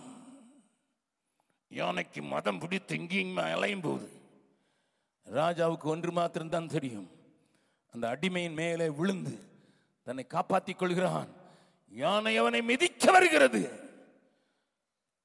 அந்த கீழே கிடக்கிற அடிமை, ராஜா கொஞ்சம் எந்திரிங்க, நான் உங்களை காப்பாத்திட்டேன், இப்ப உங்களை அழிக்காதபடி காப்பாற்ற வேண்டும் என்று சொல்லி அந்த யானையை பார்த்து அவன் சீர்ல யானை கொஞ்சம் கொஞ்சமா ஒவ்வொரு ஸ்டெப்பா பின்னால போகுது. மதத்தை மாற்றுவதற்கு காட்டுக்குள் ஓடிவிட்டது. ராஜாவுக்கு இப்பொழுது புரிகிறது, என்னை நேசிக்கிறது இந்த அடிமை மாத்திரம்தான். மற்றவர்கள் எல்லாம் என் பெயரை சொல்லுவதும், என் பெயரை யூஸ் பண்ணுவதும், என் பெயருக்காக நிற்பதும் எல்லாம் பாசாங்கு. என்னுடைய செல்வத்துக்காக, பாகன் தன்னுடைய தொழிலுக்காக, வேலைக்காக நான் விலை கொடுத்து வாங்கின இந்த அடிமையோ என்னை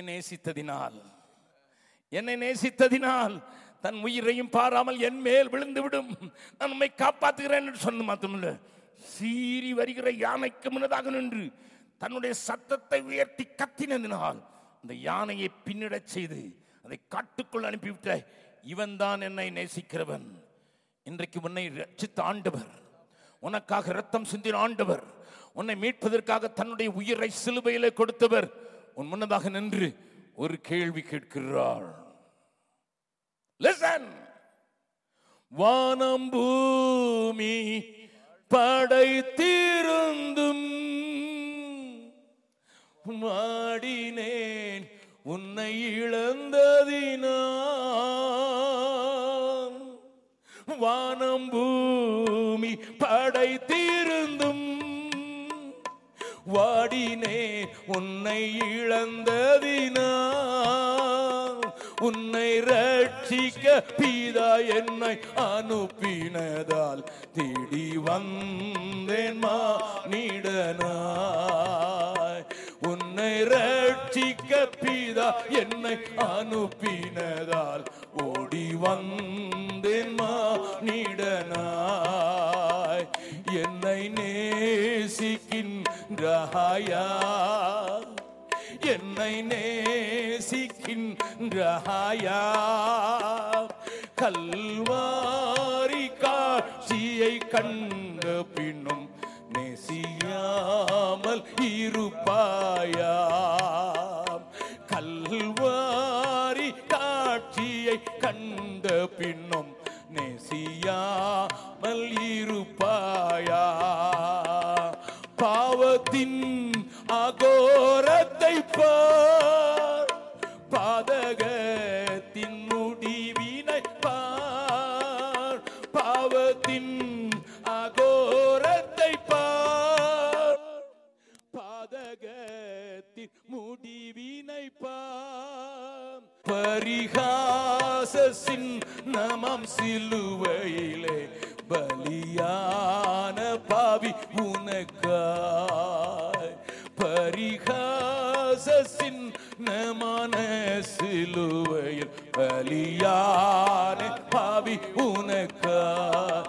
கரங்களை உயர்த்தி எல்லாரும் இருந்து மாத்தி பாட போகிறோம். உம்மை நேசிக்கின்றேனா, கல்வாரி காட்சியை கண்ட பின்னும் நேசியாமல் இருப்பேனோ. கல்வாரி காட்சியை கண்ட பின்னும் நேசியாமல் இருப்பேனோ. பக்கத்தில் இருக்க கையை பிடிச்சு சொல்லுங்க, இயேசு உண்மையா நேசிச்சீங்கன்னா அவர் ஒண்ணுமே தராட்டாலும், அவர் ஒண்ணுமே தராட்டாலும், உன் ஜெபத்தையே கேட்காட்டாலும் உம்மை நேசிக்கிறேன் என்று சொல்லுவாய். மற்றவங்களை போல எனக்கு காரு, வீடு, மாடி, கோடி தராட்டாலும், அதனால்தான் பவுல் சொல்ல முடியும், அடியானாலும் பசியானாலும் பட்டயமானாலும் அவமானமானாலும் துன்பமானாலும் சிறையானாலும் என் ஆண்டவருடைய அன்பை விட்டு என்னை பிரிக்கவே முடியாது. அப்படி சொல்றவங்க மாத்திரம் ஓங்கி கையை தட்டி, ஆண்டவரே இதை நாங்களும் சொல்லட்டும். நல்லா கவனிங்க, இந்த ரெண்டு பேரும் சேர்ந்து மோசம் போக்கினாங்கன்னு போட்டிருக்கிறது இல்லை. வேற வேற டிரான்ஸ்லேஷன்லாம் நான் சொல்லுவேன்னா இன்னைக்கு ராத்திரி முழுவதும் நீங்க உட்கார்ந்துருக்கணும். These two people entice a crowd to carry another seal. டேய், அந்த சீலை போட்டவர் நீ ஆபத்துக்கு தான் காப்பாற்றாருவாடா. ஏன் சீலை வாங்கினா உனக்கு வியாபாரம் பெருகுமப்பா. ஹலோ, இதெல்லாம் போட்டிருக்கு வாசிங்க. 13வது அதிகாரம், 13வது அதிகாரம், வெளிப்படுத்தல் 13வது அதிகாரம் 17வது வசனம். அந்த மிருகத்தின் முத்திரையாவது, அந்த மிருகத்தின் முத்திரையாவது, அதன் நாமத்தையாவது, அதன் நாமத்தையாவது, அதன் நாமத்தின் லக்கத்தையாவது, நாமத்தின் லக்கத்தையாவது தரித்துக் கொள்ளுகிறவன் தவிர, தரித்துக் கொள்ளுகிறவன் தவிர வேறொருவனும் கொள்ளவும் விற்கவும் கூடாதபடிக்கும் செய்தது. அப்ப பிசினஸ் யார் பண்ண முடியும் சொல்லுங்க சார்? அவனுக்கு சலிட் போட்டா என்ன வேணாலும் நடக்கும். விளங்குதா? இந்த பக்கத்தில் இருக்கவங்க இன்னொரு தடவை குலுக்கி, இப்ப வலது பக்கத்தில் இருக்கவங்க கையை வெளிச்சிட்டு, அதனால இடது பக்கத்தில் இருக்கவங்க கொஞ்சம் குலுக்குங்க. நல்லா கவனிங்க. சொல்லுங்க, அந்த முத்திரை வாங்கலன்னா இந்த முத்திரை வாங்கிக்க. ஹோ ஹோ ஹோன்னு இருக்கலாம், வாங்கலாம், விற்கலாம், என்ன வேணாலும் வாங்கலாம், என்ன வேணாலும் விற்கலாம், எப்படி வேணாலும் வாழலாம். ஜீன்ஸ் முன்னால கிழிச்சு போடலாம், பின்னால கிழிச்சு போடலாம். ஹலோ, எப்படியும் வாழலாம். ஏன்னா முத்திரை தான் அவன் போட்டு விட்டான்ல. எனக்கு ஒண்ணு மட்டும்தான் தெரியும், இந்த முத்திரையா அந்த முத்திரையா, அவ்வளவுதான் தெரியும். பக்கத்தில் மறுபடியும் கேளுங்க, கொஞ்சம் அடிச்சே கேளுங்க, எந்த முத்திரை போட்டிருக்கையா? பின்னால கொஞ்சம் அடிக்கல, தட்டி தான் விடுங்களேன்.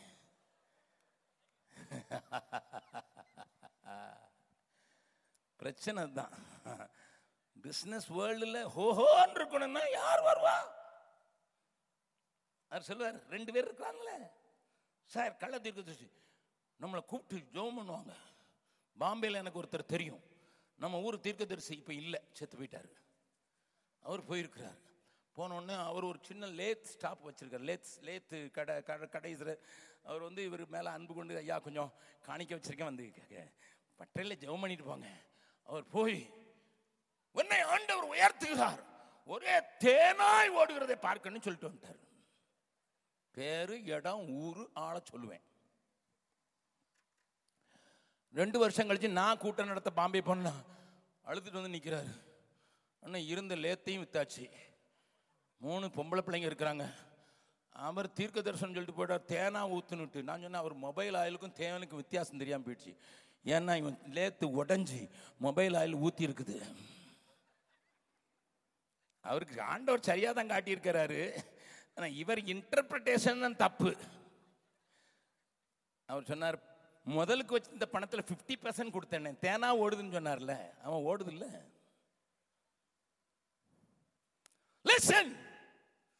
தெரிந்து கொள்ளப்பட்டவர்களையும் வஞ்சிக்கத்தக்கதான காரியங்கள் நடந்தாலும் இந்த முத்திரை மட்டும் வாங்க மாட்டேன், எனக்கு இயேசு போதுன்னு சொல்றவங்க மாத்திரம்.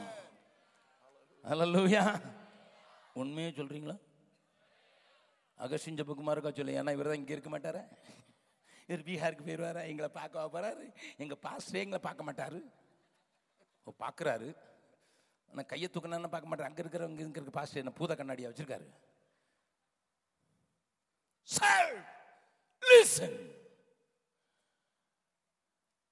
அதனால தான் இந்த முத்திரையாக பெற்ற பரிசுத்த ஆவியை நான் உடையவனா இருக்கிறதுனால நான் தேவனுக்கு உரியவன் என்றும் தேவனையே சேவிப்பேன் என்றும் நான் உறக்க கொடுக்கிற ஒரு கூட்டமாக எழும்ப விரும்புகிறேன். நல்ல கவனிங்க, இன்னும் கொஞ்சம் காட்டி கொடுத்துறேன், வாசிக்கலாம். தொடர்ச்சியா அங்க சொல்லப்பட்டிருக்கேன். ஆனா இந்த முத்திரை, இந்த மிருகத்தின் முத்திரை வாங்கின வேண்டிய கதையை கொஞ்சம் பார்த்துருங்க. வாங்குவான், விற்பான், எல்லாம் செய்வான்.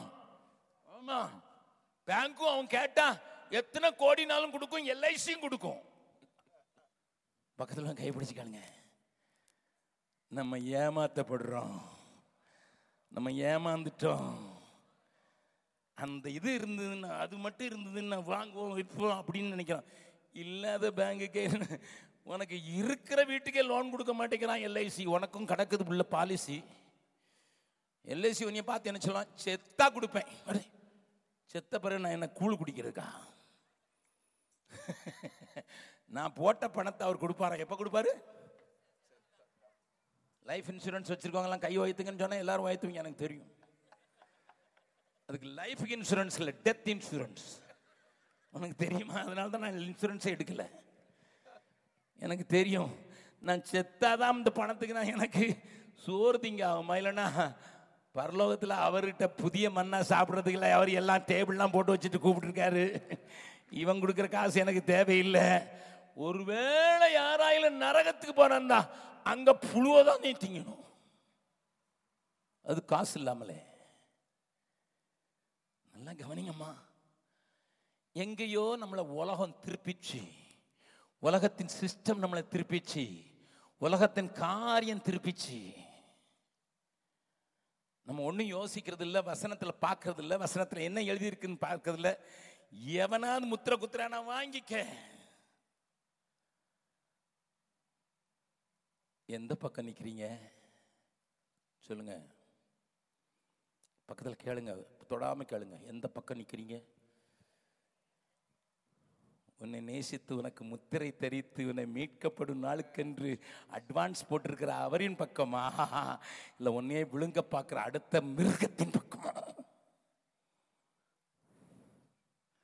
நமக்கு பிரச்சனையாக தான் தெரிஞ்சுக்கொள்கிற சாய்ஸ், நம்ம சாய்ஸே நமக்கு சரியில்லை. யாரோ சொல்கிறாங்க, இதை மட்டும் நீர் முன்னால் சொன்னீங்கன்னா சாய்ஸ் மட்டும் எனக்கு தெரிஞ்சுன்னா நான் கட்டியிருக்க பெஞ்சாதியை சாய்ஸ் பண்ணியிருக்கவே மாட்டேனே. காதலிச்சு திருமணம் பண்ணனே. உங்கள் அரக்கோணத்தில் அது அதிகம் உண்டு எனக்கு தெரியும். ஏன்னா ட்ரெயினுக்கு மெட்ராஸில் தானே போகிறீங்க, மெட்ராஸுக்கு ட்ரெயினில் தானே போகிறீங்க. ட்ரெயின் தான் உங்களுக்கு காதலர் பூங்கா. உங்கள் ஊர் கதையெல்லாம் சொல்கிறேன்னு நினைக்கிறீங்களா? நான் நேரத்தையே சொன்னேன், அரக்கோணத்துக்காக நான் நிறைய ஜோம் பண்ணியிருக்கேன், என்னை என் கூட அரக்கோணம் ஆட்கள் ஊழியம் செய்கிறாங்கன்னுட்டு. நல்லா கவனிங்க. நம்ம 2 முத்திரையில் இதையாக தான் பெற்றாகணும். 14வது அதிகாரத்தில் அவங்களுடைய பிரசன்ட் நிலைமையை மாற்றும் என் ஆண்டவர் காட்டி கொடுக்கிறார். 14வது அதிகாரம் 12வது வசனம். தேவனுடைய கற்பனைகளையும் இயேசுவின் மேலுள்ள விசுவாசத்தையும் காத்துக்கொள்ளுகிறவர்களாகிய பரிசுத்தவானுடைய பொறுமை இதிலே விளங்கும் என்று சொல்லிட்டு இப்ப 11வது வசனத்தை வாசிங்க. அவர்களுடைய வாதையின் புகை சதா காலங்களிலும் எழும்பும். மிருகத்தையும் அதன் சொரூபத்தையும் வணங்குகிறவர்களுக்கும் அதனுடைய நாமத்தின் முத்திரையை தரித்துக் கொள்ளுகிற எவனுக்கும் இரவும் பகலும் இளைப்பாறுதல் இராது. ஓஹோ, அந்த முத்திரை வாங்குறது விற்கிறதெல்லாம் பயங்கரமா இருக்கும். ஆனா தூக்கம் வராம, தூக்கம் மாத்திரை போட்டா கூட வர மாட்டேங்குது. No rest. என் ஆண்டவர் சொன்னாரு, எப்பா விலையும் இன்றி பணம் இன்றி வாங்கி குடிங்கப்பா, என்கிட்ட இலவசமா பெற்றுக்கொள்ளுங்கப்பா. வருத்தப்பட்டு பாரம் சுமக்கிறவர்களே நீங்கள் எல்லாரும் என்ன இடத்துல பாருங்க, உங்களுக்கு நான் என்ன தருவேன்? அவர் ரெஸ்ட் கொடுக்க கூப்பிடுறாரு. இந்த முத்திரை போடுறவன் தூக்கம் வராம கெடுக்க பார்க்கிறான்.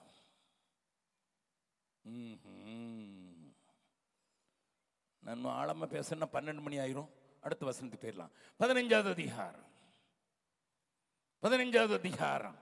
2வது வசனம், 1வது 2வது வசனம். பின்பு வானத்திலே பெரிதும் ஆச்சரியமான வேறொரு அடையாளமாக கடைசியான 7 வாதைகளுடைய 7 தூதரை கண்டேன். அவைகளால் தேவனுடைய கோபம் முடிகிறது. ஆமா, அப்போ அன்றியும் அக்கினி கலந்த கண்ணாடி கடல் போன்ற ஒரு கடலையும் மிருகத்திற்கும் அதன் சொரூபத்திற்கும் அதன் முத்திரைக்கும் அதன் நாமத்தின் லக்கத்திற்கும் உள்ளாகாமல்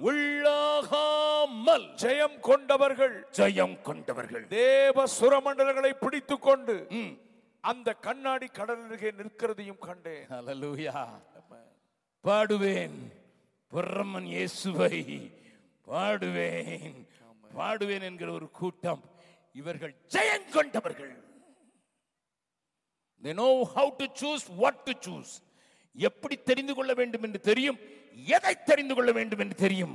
ஆகையினால்தான் 16வது அதிகாரத்திலையும் இன்னும் ஆபத்து வருது, கோப கலசங்களை ஊற்றுங்கள் என்று ஆண்டவர் சொன்ன போது 2வது வசனம், முதலாம் தூதன் போய் தன் கலசத்தில் உள்ள பூமியின் மேல் ஊற்றினான். உடனே மிருகத்தின் முத்திரையை தரித்தவர்களும் அதன் சொரூபத்தை வணங்குகிறவர்களுமாகிய மனுஷர்களுக்கு பொல்லாத கொடிய புண் உண்டாயிற்று. யாருக்கு அப்ப உண்டாகலன்னு அர்த்தம் சொல்லுங்க? யாருக்கு உண்டாகலன்னு அர்த்தம்? தேவனுடைய முத்திரை தரிச்சிருந்தா கொடிய புண்ணு மேல வந்து இவன் என்ன செய்யறான்னு நீங்க பார்த்து சொல்லுவீங்க. கீழே வாசித்தீங்கன்னா தெரியும். ஆமா, உஷ்ணத்தினால தகிக்கப்பட்டு இந்த வாதைகளை செய்ய அதிகாரமுள்ள தேவனுடைய நாமத்தை தூசித்தார்களே, அவரை மகிமைப்படுத்த மனம் திரும்பவில்லை என்று 9வது வசனத்தில் சொல்லி இருக்கிறது. Because the time of repentance is over. மனம் திரும்புறதுக்கு வாய்ப்பில்லை. புண்ணு வந்துச்சு. இப்ப முத்திரை தரிச்சதுனால தரிக்காதவனுக்கெல்லாம் வேதனை இல்லை, தரிச்சவனுக்கு வேதனை. ஐயோ, இப்பமாவது கல்வாரிக்கு வரேன். பிரதர், கதவு அடைச்சாச்சு, கிருபையின் காலம் முடிஞ்சு போச்சு. நீ அதனால ஆண்டவரை தூசிக்கிறத தான் செய்வ, நீ மனம் திரும்ப மாட்ட. இப்ப வரலாம். 19வது அதிகாரம் வேகமாக கொஞ்சம் திருப்புகிறேன். 20வது வசனத்தை பார்த்துறேன். மோசம் போக்குகிற கள்ள தீர்க்கதரிசியும் கந்தகம் எரிகிற அக்னி கடலில் உயிரோடு தள்ளப்பட்டார்கள். ஆனா ஒரு காரியத்தை ஆண்டவர் சொல்லாம விடல. அந்த முத்திரையை தரிப்பதற்கு ஏமாற்றி, அது வியாபார ரூபத்திலேயோ அல்லது மியூச்சுவல் ஃபண்ட் ரூபத்திலேயோ அல்லது வேறு ரூபத்திலேயோ உன்னை தன்னுடைய வசமாக வைத்து, உன்னை மாட்டி வைத்து, உன்னை தனக்குரியவனாக மாற்றி உன் மேல சீல் குத்துகிற அந்த தெரிந்து கொள்ளப்பட்டவர்களையும் வஞ்சிக்கிற அந்த பிசாசு மிருகம், அதனோடு கூட கள்ள தீர்க்கதரிசி இப்பொழுது செயலற்றவனாக மாற்றப்படுவதற்கு அக்னியும் கந்தகமும் நிறைந்த கடலிலே தள்ளப்பட்டான்.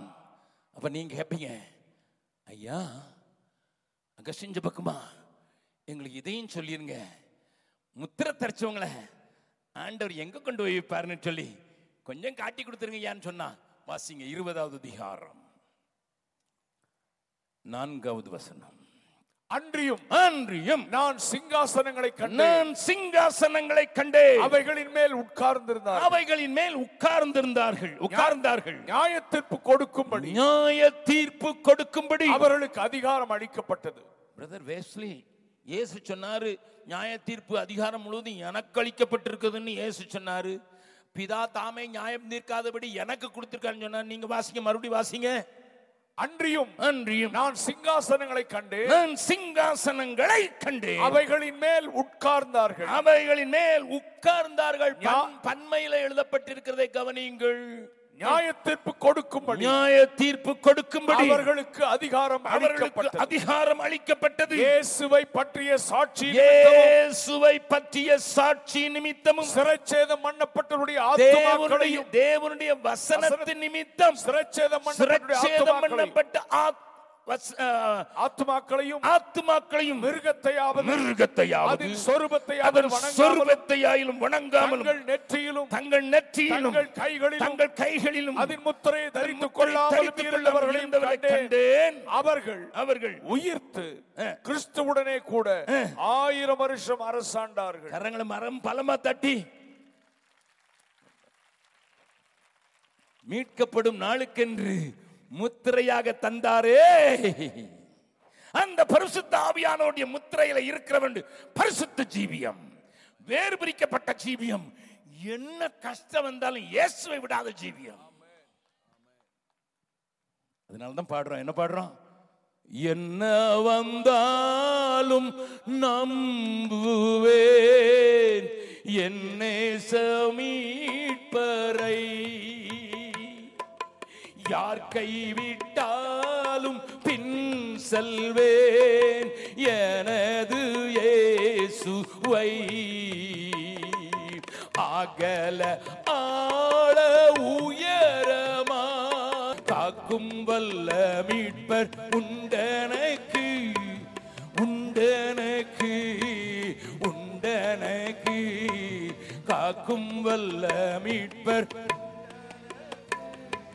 காத்திடுவார் என்றுமே, காத்திடுவார் என்றுமே.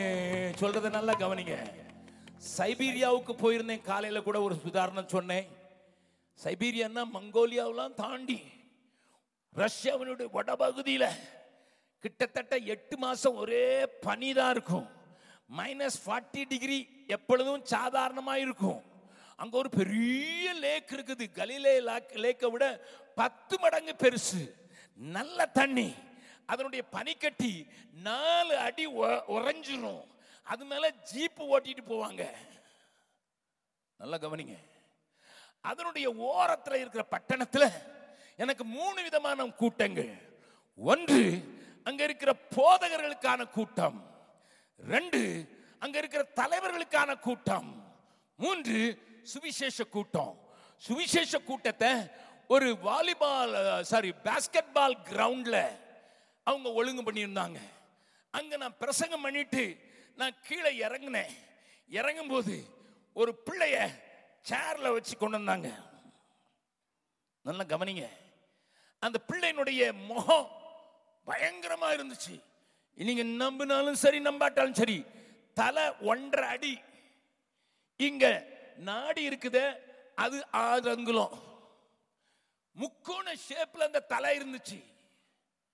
அந்த பிள்ளைய கொண்டு வராங்க ஒரு வீல் சேர்ல. அந்த பிள்ளைய பார்க்கறதுக்கே பிரதாமா இருக்கு.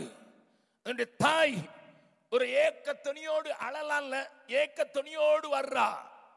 அந்த பாஸ்டர், எனக்கு டிரான்ஸ்லேட் பண்ண பாஸ்டர் என் பக்கத்தில் நின்றுட்டு, ஐயா இந்த அம்மா இவங்களுக்கு ஜெபம் பண்ணணும்னு சொல்றாங்க. அந்த பிள்ளைய பார்த்தேன். எனக்கு ஒண்ணுமே ஓடல, என்னால முடியவும் செய்யாது. நான் அப்படிப்பட்ட பெரிய அற்புதங்களை எதிர்பார்க்கிறவனும் இல்லை. நான் எதிர்பார்க்கிற அற்புதங்கள்லாம் கொஞ்சம் வித்தியாசம். அதனால அந்த பிள்ளையை கொண்டு ஜெபம் பண்ணுங்க ஐயான்னு சொல்றாங்க. அப்ப அந்த பாஸ்டர் எனக்கு சொன்னார், பக்கத்தில் எனக்கு டிரான்ஸ்லேட் பண்ண பாஸ்டர் ஆங்கிலத்தில் சொல்றாரு, brother Jebakumar, you must know the background, then only you will pray wisely. இந்த பிள்ளையினுடைய நீ காரியத்தை உன்னுடைய பேக்ரவுண்ட் தெரிஞ்சா உனக்கு தெரியாது. that boy, அது ஒரு பாய். அந்த பாயுடைய grandfather was in communist army. அவருக்கு கிறிஸ்தவர்களை துன்பப்படுத்தி அவங்கள அடிச்சு கொல்றதுக்கான ஆர்டர் கிடைச்சிருந்ததுனால ஒரு முரட்டு ஆபீசரா இருந்தாரு. லிசன், கிராண்ட்ஃபாதர் அவர் என்ன செய்வாராம், சின்ன பிள்ளைங்க குடும்பம் வந்தா அந்த பிள்ளைங்க காலை பிடிச்சு 4 வயசுல இருந்து 6 வயசு பிள்ளைங்க வரைக்கும் அவர் அப்படித்தான் செய்தாருன்னு எனக்கு டிரான்ஸ்லேட் பண்ணவர் சொன்னாரு. கால் 2ஐயும் பிடிச்சு சவர்ல ஓங்கி அடிப்பாரு. அந்த ரத்தம் பீரிட்டு பெற்றோர போகும். இப்ப இயேசு விடுறான்னு கேட்பாரு. அதான் அவர் செஞ்ச வேலை. He might have killed tens of children. இயேசுவுக்காக மரிக்கிறதற்கு தன்னை ஒப்பு கொடுத்து சிறைச்சாலையானாலும் சரி இயேசுவை மறுதலிக்க மாட்டேன், என்னோடு ஆராதிக்கிறவருடைய பெயரை சொல்ல மாட்டேன் சொன்ன பேரண்ட்ஸை கொண்டு வந்து அந்த பிள்ளைகளை அங்கே இப்படி அடித்தாயிலும் இவர்கள் மறுதலித்து விடுவார்கள் என்று அடிப்பாராம். As a result, his grandchild was born like this. எவ்வளவு நீங்க நல்லா பாத்துங்க. 1.5 அடினா கிட்டத்தட்ட 1 முழம், கீழே 6 அங்குலம். பாருங்க அப்படி எப்படி இருக்குன்னு இந்த பிள்ளை. அது பார்வை பயங்கரமா இருக்குது. ஒரு ராட்சசனை போல பாக்குது. ஒரு முக்கோணத்துல தலை. நான் கூட்டி குறைச்சு ஒன்னும் சொல்லல, எனக்கு அது தெரியாது. அந்த பிள்ளையுடைய தாயை பார்த்தேன். என் டிரான்ஸ்லேட்டர் வச்சு சொன்னேன், மை டியர் சிஸ்டர், என் அருமை சகோதரியே, உனக்கு என்ன வேணும்னு கேட்டேன். ஏன்னா இவ சொன்னபோது இவர் ஆங்கிலத்தில் சொன்னதை அந்த பெண் புரிந்து கொண்டாள். ரஷ்யாவில் தான் பேசுகிறார், ரஷ்யனில் தான் பேச முடியும். புரிந்து கொண்டாள். அந்த பெண் சொன்னதை மறுபடியும் எனக்கு டிரான்ஸ்லேட் பண்ணாரு. Indian brother, I understand, nothing good help my child. என் பிள்ளைக்கு நான் அற்புதத்தை எதிர்பார்த்தும் வரல. ஏன்னா அவனுடைய தாத்தா பண்ணதை இந்த உலகம் மறக்க கூடாதுன்னு ஆண்டவர் எனக்கு இந்த மாதிரி ஒரு பிள்ளையை தந்திருக்கிறாரு. அவனுக்கு 13 வயசு ஆகுது. எங்கெல்லாம் எடுத்துட்டு போறாங்களோ அங்க நான் அவங்களுக்கே சொல்றேன், இவங்க தாத்தா கிறிஸ்தவர்களை துன்பப்படுத்தி கிறிஸ்துவின் நாமத்தை மறுதலிக்கிறவர்களை மாற்றுவதற்கு அவர் செய்த காரியங்கள் என் பிள்ளை ரிஃப்ளெக்ட் பண்றான். அதை எதிர்க்க கொண்டான். நான் அந்த கூட்டத்துக்கு கூட்டு வந்து உங்களை ஜெபிக்க சொன்னதுல என்ன தெரியுமா? I heard an Indian evangelist come for the evening meeting. A missionary has come to preach the gospel of Jesus Christ. I know you will preach the pure gospel. You will preach about the Calvary. You will preach about Jesus Christ. சிலுவையில் அறையப்பட்ட இயேசுவே என்று நீ வேறு ஒன்றையும் பேச மாட்டாய் என்று உன்னை குறித்து நான் கேள்விப்பட்டிருந்தேன். ஏனென்றால் இதற்கு முந்தின கூட்டத்தில் நான் வரவில்லை. அந்த கூட்டத்தில் வந்தவர்கள் சொன்னார்கள், here is an Indian preacher, சிலுவையில் அறையப்பட்ட இயேசுவை தான் பிரசங்கிப்பான் என்று சொன்னார்கள். I brought my 13-year-old son so that he can hear the voice of God, accept him, so that he can go in perfect size when I meet him in heaven. அதுக்கு தான் கொண்டு வந்தேன். ஆமாம், இயேசு ஏற்றுக்கொள்ளணும், உன் செய்தியை கேட்டு என் ஆண்டவருடைய அன்பை புரிந்து கொள்ளணும். நான் சொல்லி பார்த்துட்டேன், கேட்க முடியல அவனால். ஆனால் நான் சொல்லிவிட்டு தான் கூட்டு வந்தேன். இன்னைக்கு ஒரு ப்ரீச்சர் வந்திருக்கிறார், ஒவ்வொரு வார்த்தையும் கேளு அப்படின்னு சொன்னார். சொல்லிட்டு தான் கூட்டு வந்தேன். நான் அந்த பிள்ளையை பார்க்குறேன். என் டிரான்ஸ்லேட்டர் சொல்லிட்டு, அந்த பிள்ளைகிட்ட கேளுங்க உனக்கு என்ன வேணும்னு கேட்குறேன். இப்போ பிள்ளைகிட்ட அந்த பிள்ளை சொல்கிறான், எனக்கு இயேசு வந்துட்டாரு, அதுவே போதும். You showed the heavens. அங்க எனக்கு ஒரு மகிமையான சரீரம் இருக்கிறது நீ சொல்லி கொடுத்துட்ட. I will not live with this head. இந்த ஷேப்லெஸ் ஹெட்டோடு நான் வாழ போறதில்ல. இயேசு வரும்போது எனக்கு மகிமையான, எனக்கு என்று வைத்திருக்கிற ஒரு அழகான முகத்தை வைத்திருக்கிறதுனால இயேசு வந்துட்டார். எனக்கு நீ ஜெபம் பண்ண வேண்டாம். I didn't pray for him. அவன் மேலே கை வச்சு கூட ஜெபம் பண்ணல. அந்த அம்மாவுக்கு தான் ஜெபம் பண்ண, ஆண்டவரே ஏற்றுக்கொண்ட பிள்ளைய கத்தருக்குள்ள நடத்தி அவனை கெட்டு வைக்கிறதுக்கு மாத்திரம் உதவி செய்யணும்னு ஜெபம் பண்ணிட்டு நான் வந்துட்டேன்.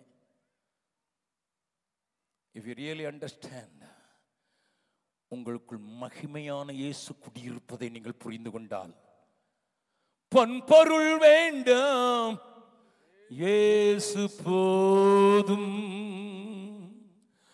மண்ணாசை வேண்டாம், இயேசு போதும். பாவமே வேண்டாம், இயேசு போதும். லோகமே வேண்டாம், இயேசு போதும்.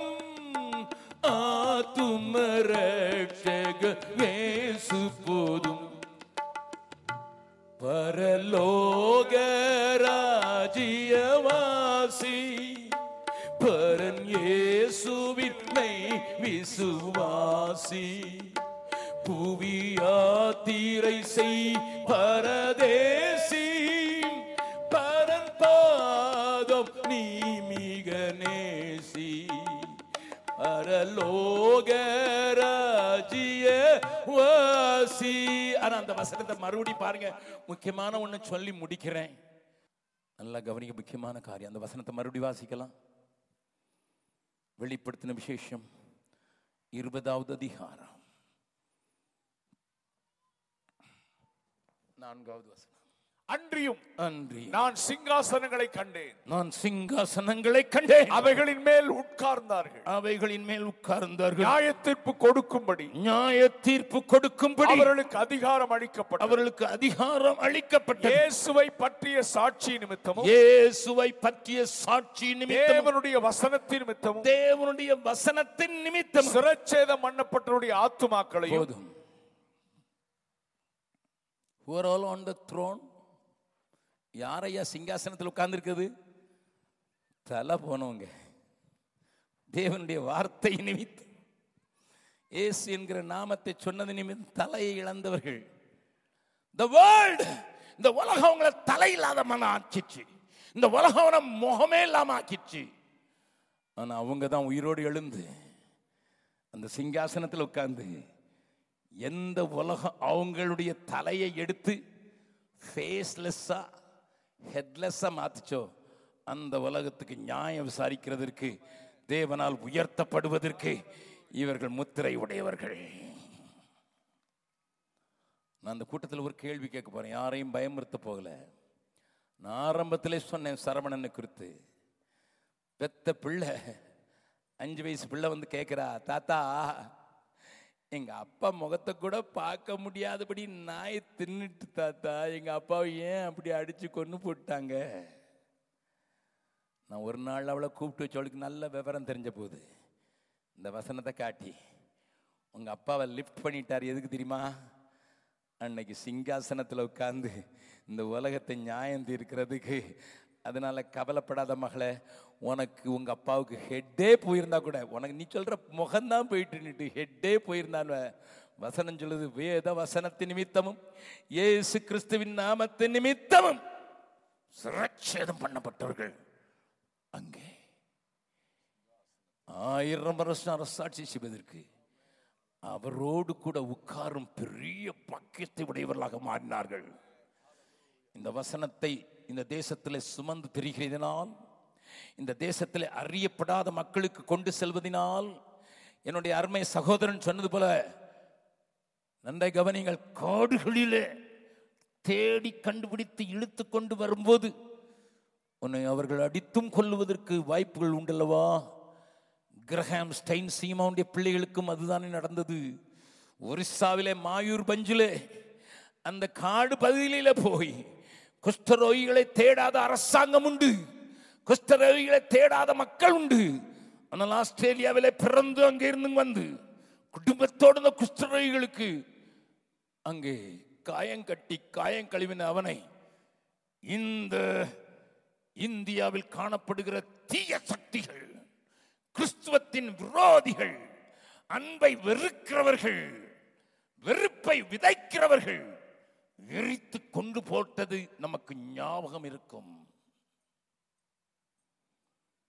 போன வாரத்தில் எனக்கு அவர் அந்த குடும்பத்தில் தப்பின அந்த எஸ்தர் என்கிற அவருடைய பிள்ளை இப்பொழுது திருமணமாகி 4 குழந்தைகளுக்கு தாயா இருக்கிற அவளுடைய குடும்ப போட்டோ எனக்கு வந்தது. லிசன், கிரஹாம் ஸ்டெயின்ஸோடைய மனைவி ஒரிசாவில் வந்து ஒரு இன்னும் பெரிய ஆஸ்பத்திரி கட்டினார்கள். ஏனென்றால் அந்த செய்தி அநேகரை காசு கொடுக்க வைத்தது. பெரிய ஆஸ்பத்திரி கட்டினார்கள். ஆஸ்பத்திரியில் நுழைந்த குள்ள நரிகளான சில கிறிஸ்தவ கமிட்டி மெம்பர்ஸ் அவருடைய அட்டகாசங்கள் பார்க்காமல் கிரஹாம் ஸ்டெயின்ஸுடைய மனைவி தன்னுடைய ஊருக்கே திரும்பி போய்விட்டார்கள். உனக்கு தெரியுமா சபையே? She returned back. She wanted to die there. அங்கதான் மரிக்கணும்னு சொன்னாங்க. ஆனா கிறிஸ்தவ கமிட்டிகளிலும் சபைகளிலும் காணப்படுகிற ஊழல்வாதிகள், தனக்காக வாழ்கிறவர்கள், அந்த ஆஸ்பத்திரியிலே அவர்கள் செய்த அட்டகாசங்களை சகிக்க முடியாமல் அந்த தாய் ஆஸ்திரேலியாவுக்கு போய் என்னை மகளை காப்பாற்றுகிறேன் என்று எஸ்தரை மாத்திரம் கூப்பிட்டு கொண்டு போனார்கள். இன்றைக்கு அவளை திருமணம் செய்வதற்கு ஒரு மனிதன் தயாரானான். அவர்களுக்கு வரிசையாக 4 குழந்தைகள் பிறந்திருக்கிறார்கள். 4 பேருடைய படத்தோடு கூட குடும்ப படத்தை எனக்கு யாரோ ஒருவர் அனுப்பி வைத்தார். நான் அதை பார்த்தபோது சொன்னேன், அவளை பார்த்து அந்த படத்தை பார்த்து பேசினேன். ஏனென்றால் நான் அவர்களை ஒரே ஒரு முறை மட்டும் தாயையும் பிள்ளையும் மாத்திரம் சந்தித்திருக்கிறேன். அவர்கள் இருக்கிற இடத்திற்கு போய் அவர்களை சந்திக்கிறதுக்கு எனக்கு இல்லத்திலே பலன் இல்லை. தன்னுடைய தகப்பனையும் 2 சகோதரனையும் எரிக்க கொடுத்து கொட்ட அந்த பிள்ளையை பார்ப்பதற்கு எனக்கு மனதிலே தைரியம் இல்லை. ஆனால் அந்த படத்தை பார்த்து சொன்னேன், எஸ்தர், உங்க அப்பாவுக்கு பல நீ 4 மணிகளை உண்டாக்கி வைத்தாய். But your father is going to, your brothers are going to sit on the throne. உங்க அப்பா உன் கூட பிறந்த தம்பி மாறும் சிங்காசனத்தை அலங்கரிக்கிறாங்களே. இந்த நாட்டுக்கு உங்களையே ஊற்றி கொடுத்தவர்களை இந்த நாடு அழித்து விட்டது உண்மை. நாட்டுக்கு தங்களை தந்தவர்களை விரட்டி விட்டது சபை. ஆனாலும் அதில் ஒரு சின்ன லைன் மாத்திரம் போட்டிருந்தார்கள், நல்லா கவனிங்க. இந்த போட்டோவுக்கு கீழே ஒரு லைன் மாத்திரம் போட்டிருந்தார்கள். இந்த 4 பேரும் இந்தியா செய்த துரோகத்தையோ சபையின் மக்கள் செய்த துரோகத்தையோ மறந்து 4 பேரும் பெரிதான போது சொன்னார்கள், we will follow the footsteps of our grandfather. We will follow the footsteps of our mamus. எங்கள் மாமாக்கள் நடந்த வழியில, எங்க தாத்தா நடந்த வழியில நாங்களும் வளர்ந்து அந்த பாதத்திலே நாங்கள் நடப்போம் என்று உறுதிமொழி கொடுத்திருக்கிற 4 பேர பிள்ளைகளை அங்கே போட்டிருந்த போது என்னுடைய அறையிலே நான் முகம் குப்புற விழுந்து சாஷ்டாங்கமாய் விழுந்து, ஆண்டவரே நீர் நல்லவர், உடைய ராஜ்யம் வருவதாக, உடைய ராஜ்யம் நிலை நிற்கும், சத்ருவால் அழிக்க முடியாது, அது ஒருவனும் தடுக்கவும் முடியாது என்று ஆண்டவரை நான் போற்றினேன். இன்னைக்கு கேட்க விரும்புகிறேன், பிரதர் அகஸ்டின் ஜெபக்குமார் மிஷனரி பெருவிழாவுக்கு எங்களை கூட்டி வச்சு வேதத்தில் இருக்க ஒரு சின்ன ரகசியத்தை மாத்திரம் சொல்லியிருக்கீங்க. 2 நாள் கூட்டம்னா கூட உபயோகமானது, பிரயோஜனமானது. இந்த உலகத்தை குப்பைன்னு நினச்சி என் தலையே போனாலும் சரி, இந்த இயேசுவின் நாமத்திற்காகவும் அவருடைய வார்த்தைக்காகவும் நான் இறுதி வரை நிற்பதற்கு என்னையும் என்னுடைய பிள்ளைகளையும் என் குடும்பத்தையும் ஒப்பு கொடுக்க போகிறேன் என்று சொல்லுகிறவர்கள் மாத்திரம் யாரும் கண்ண மூட வேண்டாம். This is not a commitment by making others to close. மற்றவங்க கண்ணை பார்த்து அவங்க என்ன நினைப்பாங்கன்னு பார்த்தல்ல, எனக்கு அவர் மேல தனியாத அன்பு இருக்கிறனால அந்த இயேசுவுக்காக நான் என்னை பலியாக்கினாலும் சரி. பழைய சபைகளிலே பாடுவார்கள், என்னை ஜீவ பலியாய் ஒப்பு கொடுத்தேன் இயேசுவே என்று. ஜீவ பலியாக என் தலை போய், I may be faceless and headless, but I know one thing. இந்த வசனத்தின்படி அவருடைய நாமத்தின் நிமித்தமும் அவருடைய ராஜ்யத்தின் நிமித்தமும் அவருடைய சாட்சி நிமித்தமும் எனக்கு தலையே போனாலும் பரவாயில்ல, நான் இயேசுவுக்காக எங்கேயும் நிற்பேன்னு சொல்றவங்க மாத்திரம் அமைதியாக நீங்கள் இருக்கிற இடத்துல எழுந்து நிற்கும்படியாய் கேட்கிறேன்.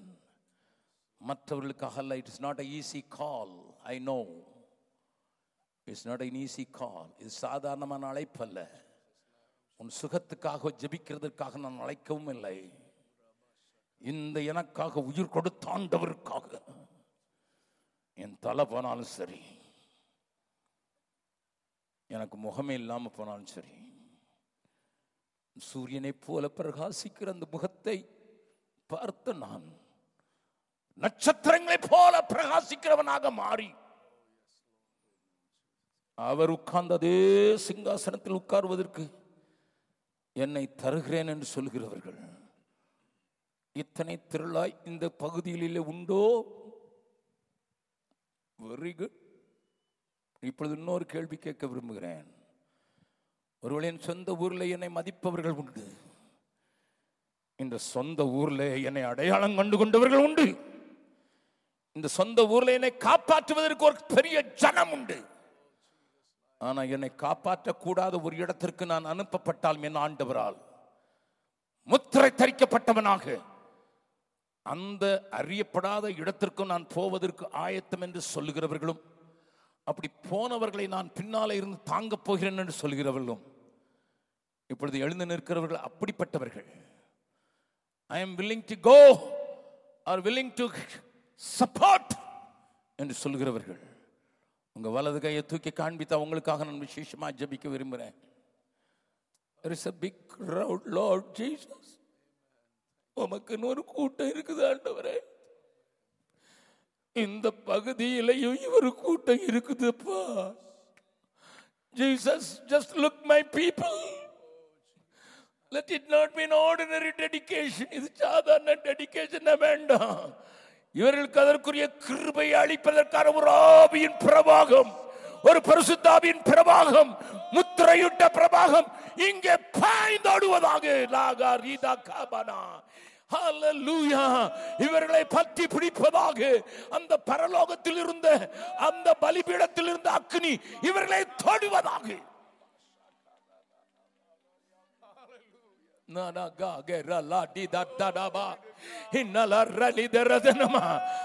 தெரிந்தவர்கள் ஒப்பு கொடுத்தலோடு கூட பாடப்போகிற எஜமானனே, உயிர் வாழும் நாட்களெல்லாம் ஓடி ஓடி உழைத்திடுவேன், அழைத்தீரே உம் சேவைக்கே, அதை நான் மறக்க மாட்டேன் என்று சொல்கிறவர்கள் ஒப்பு கொடுத்தலோடு கூட பாட போகிறோம்.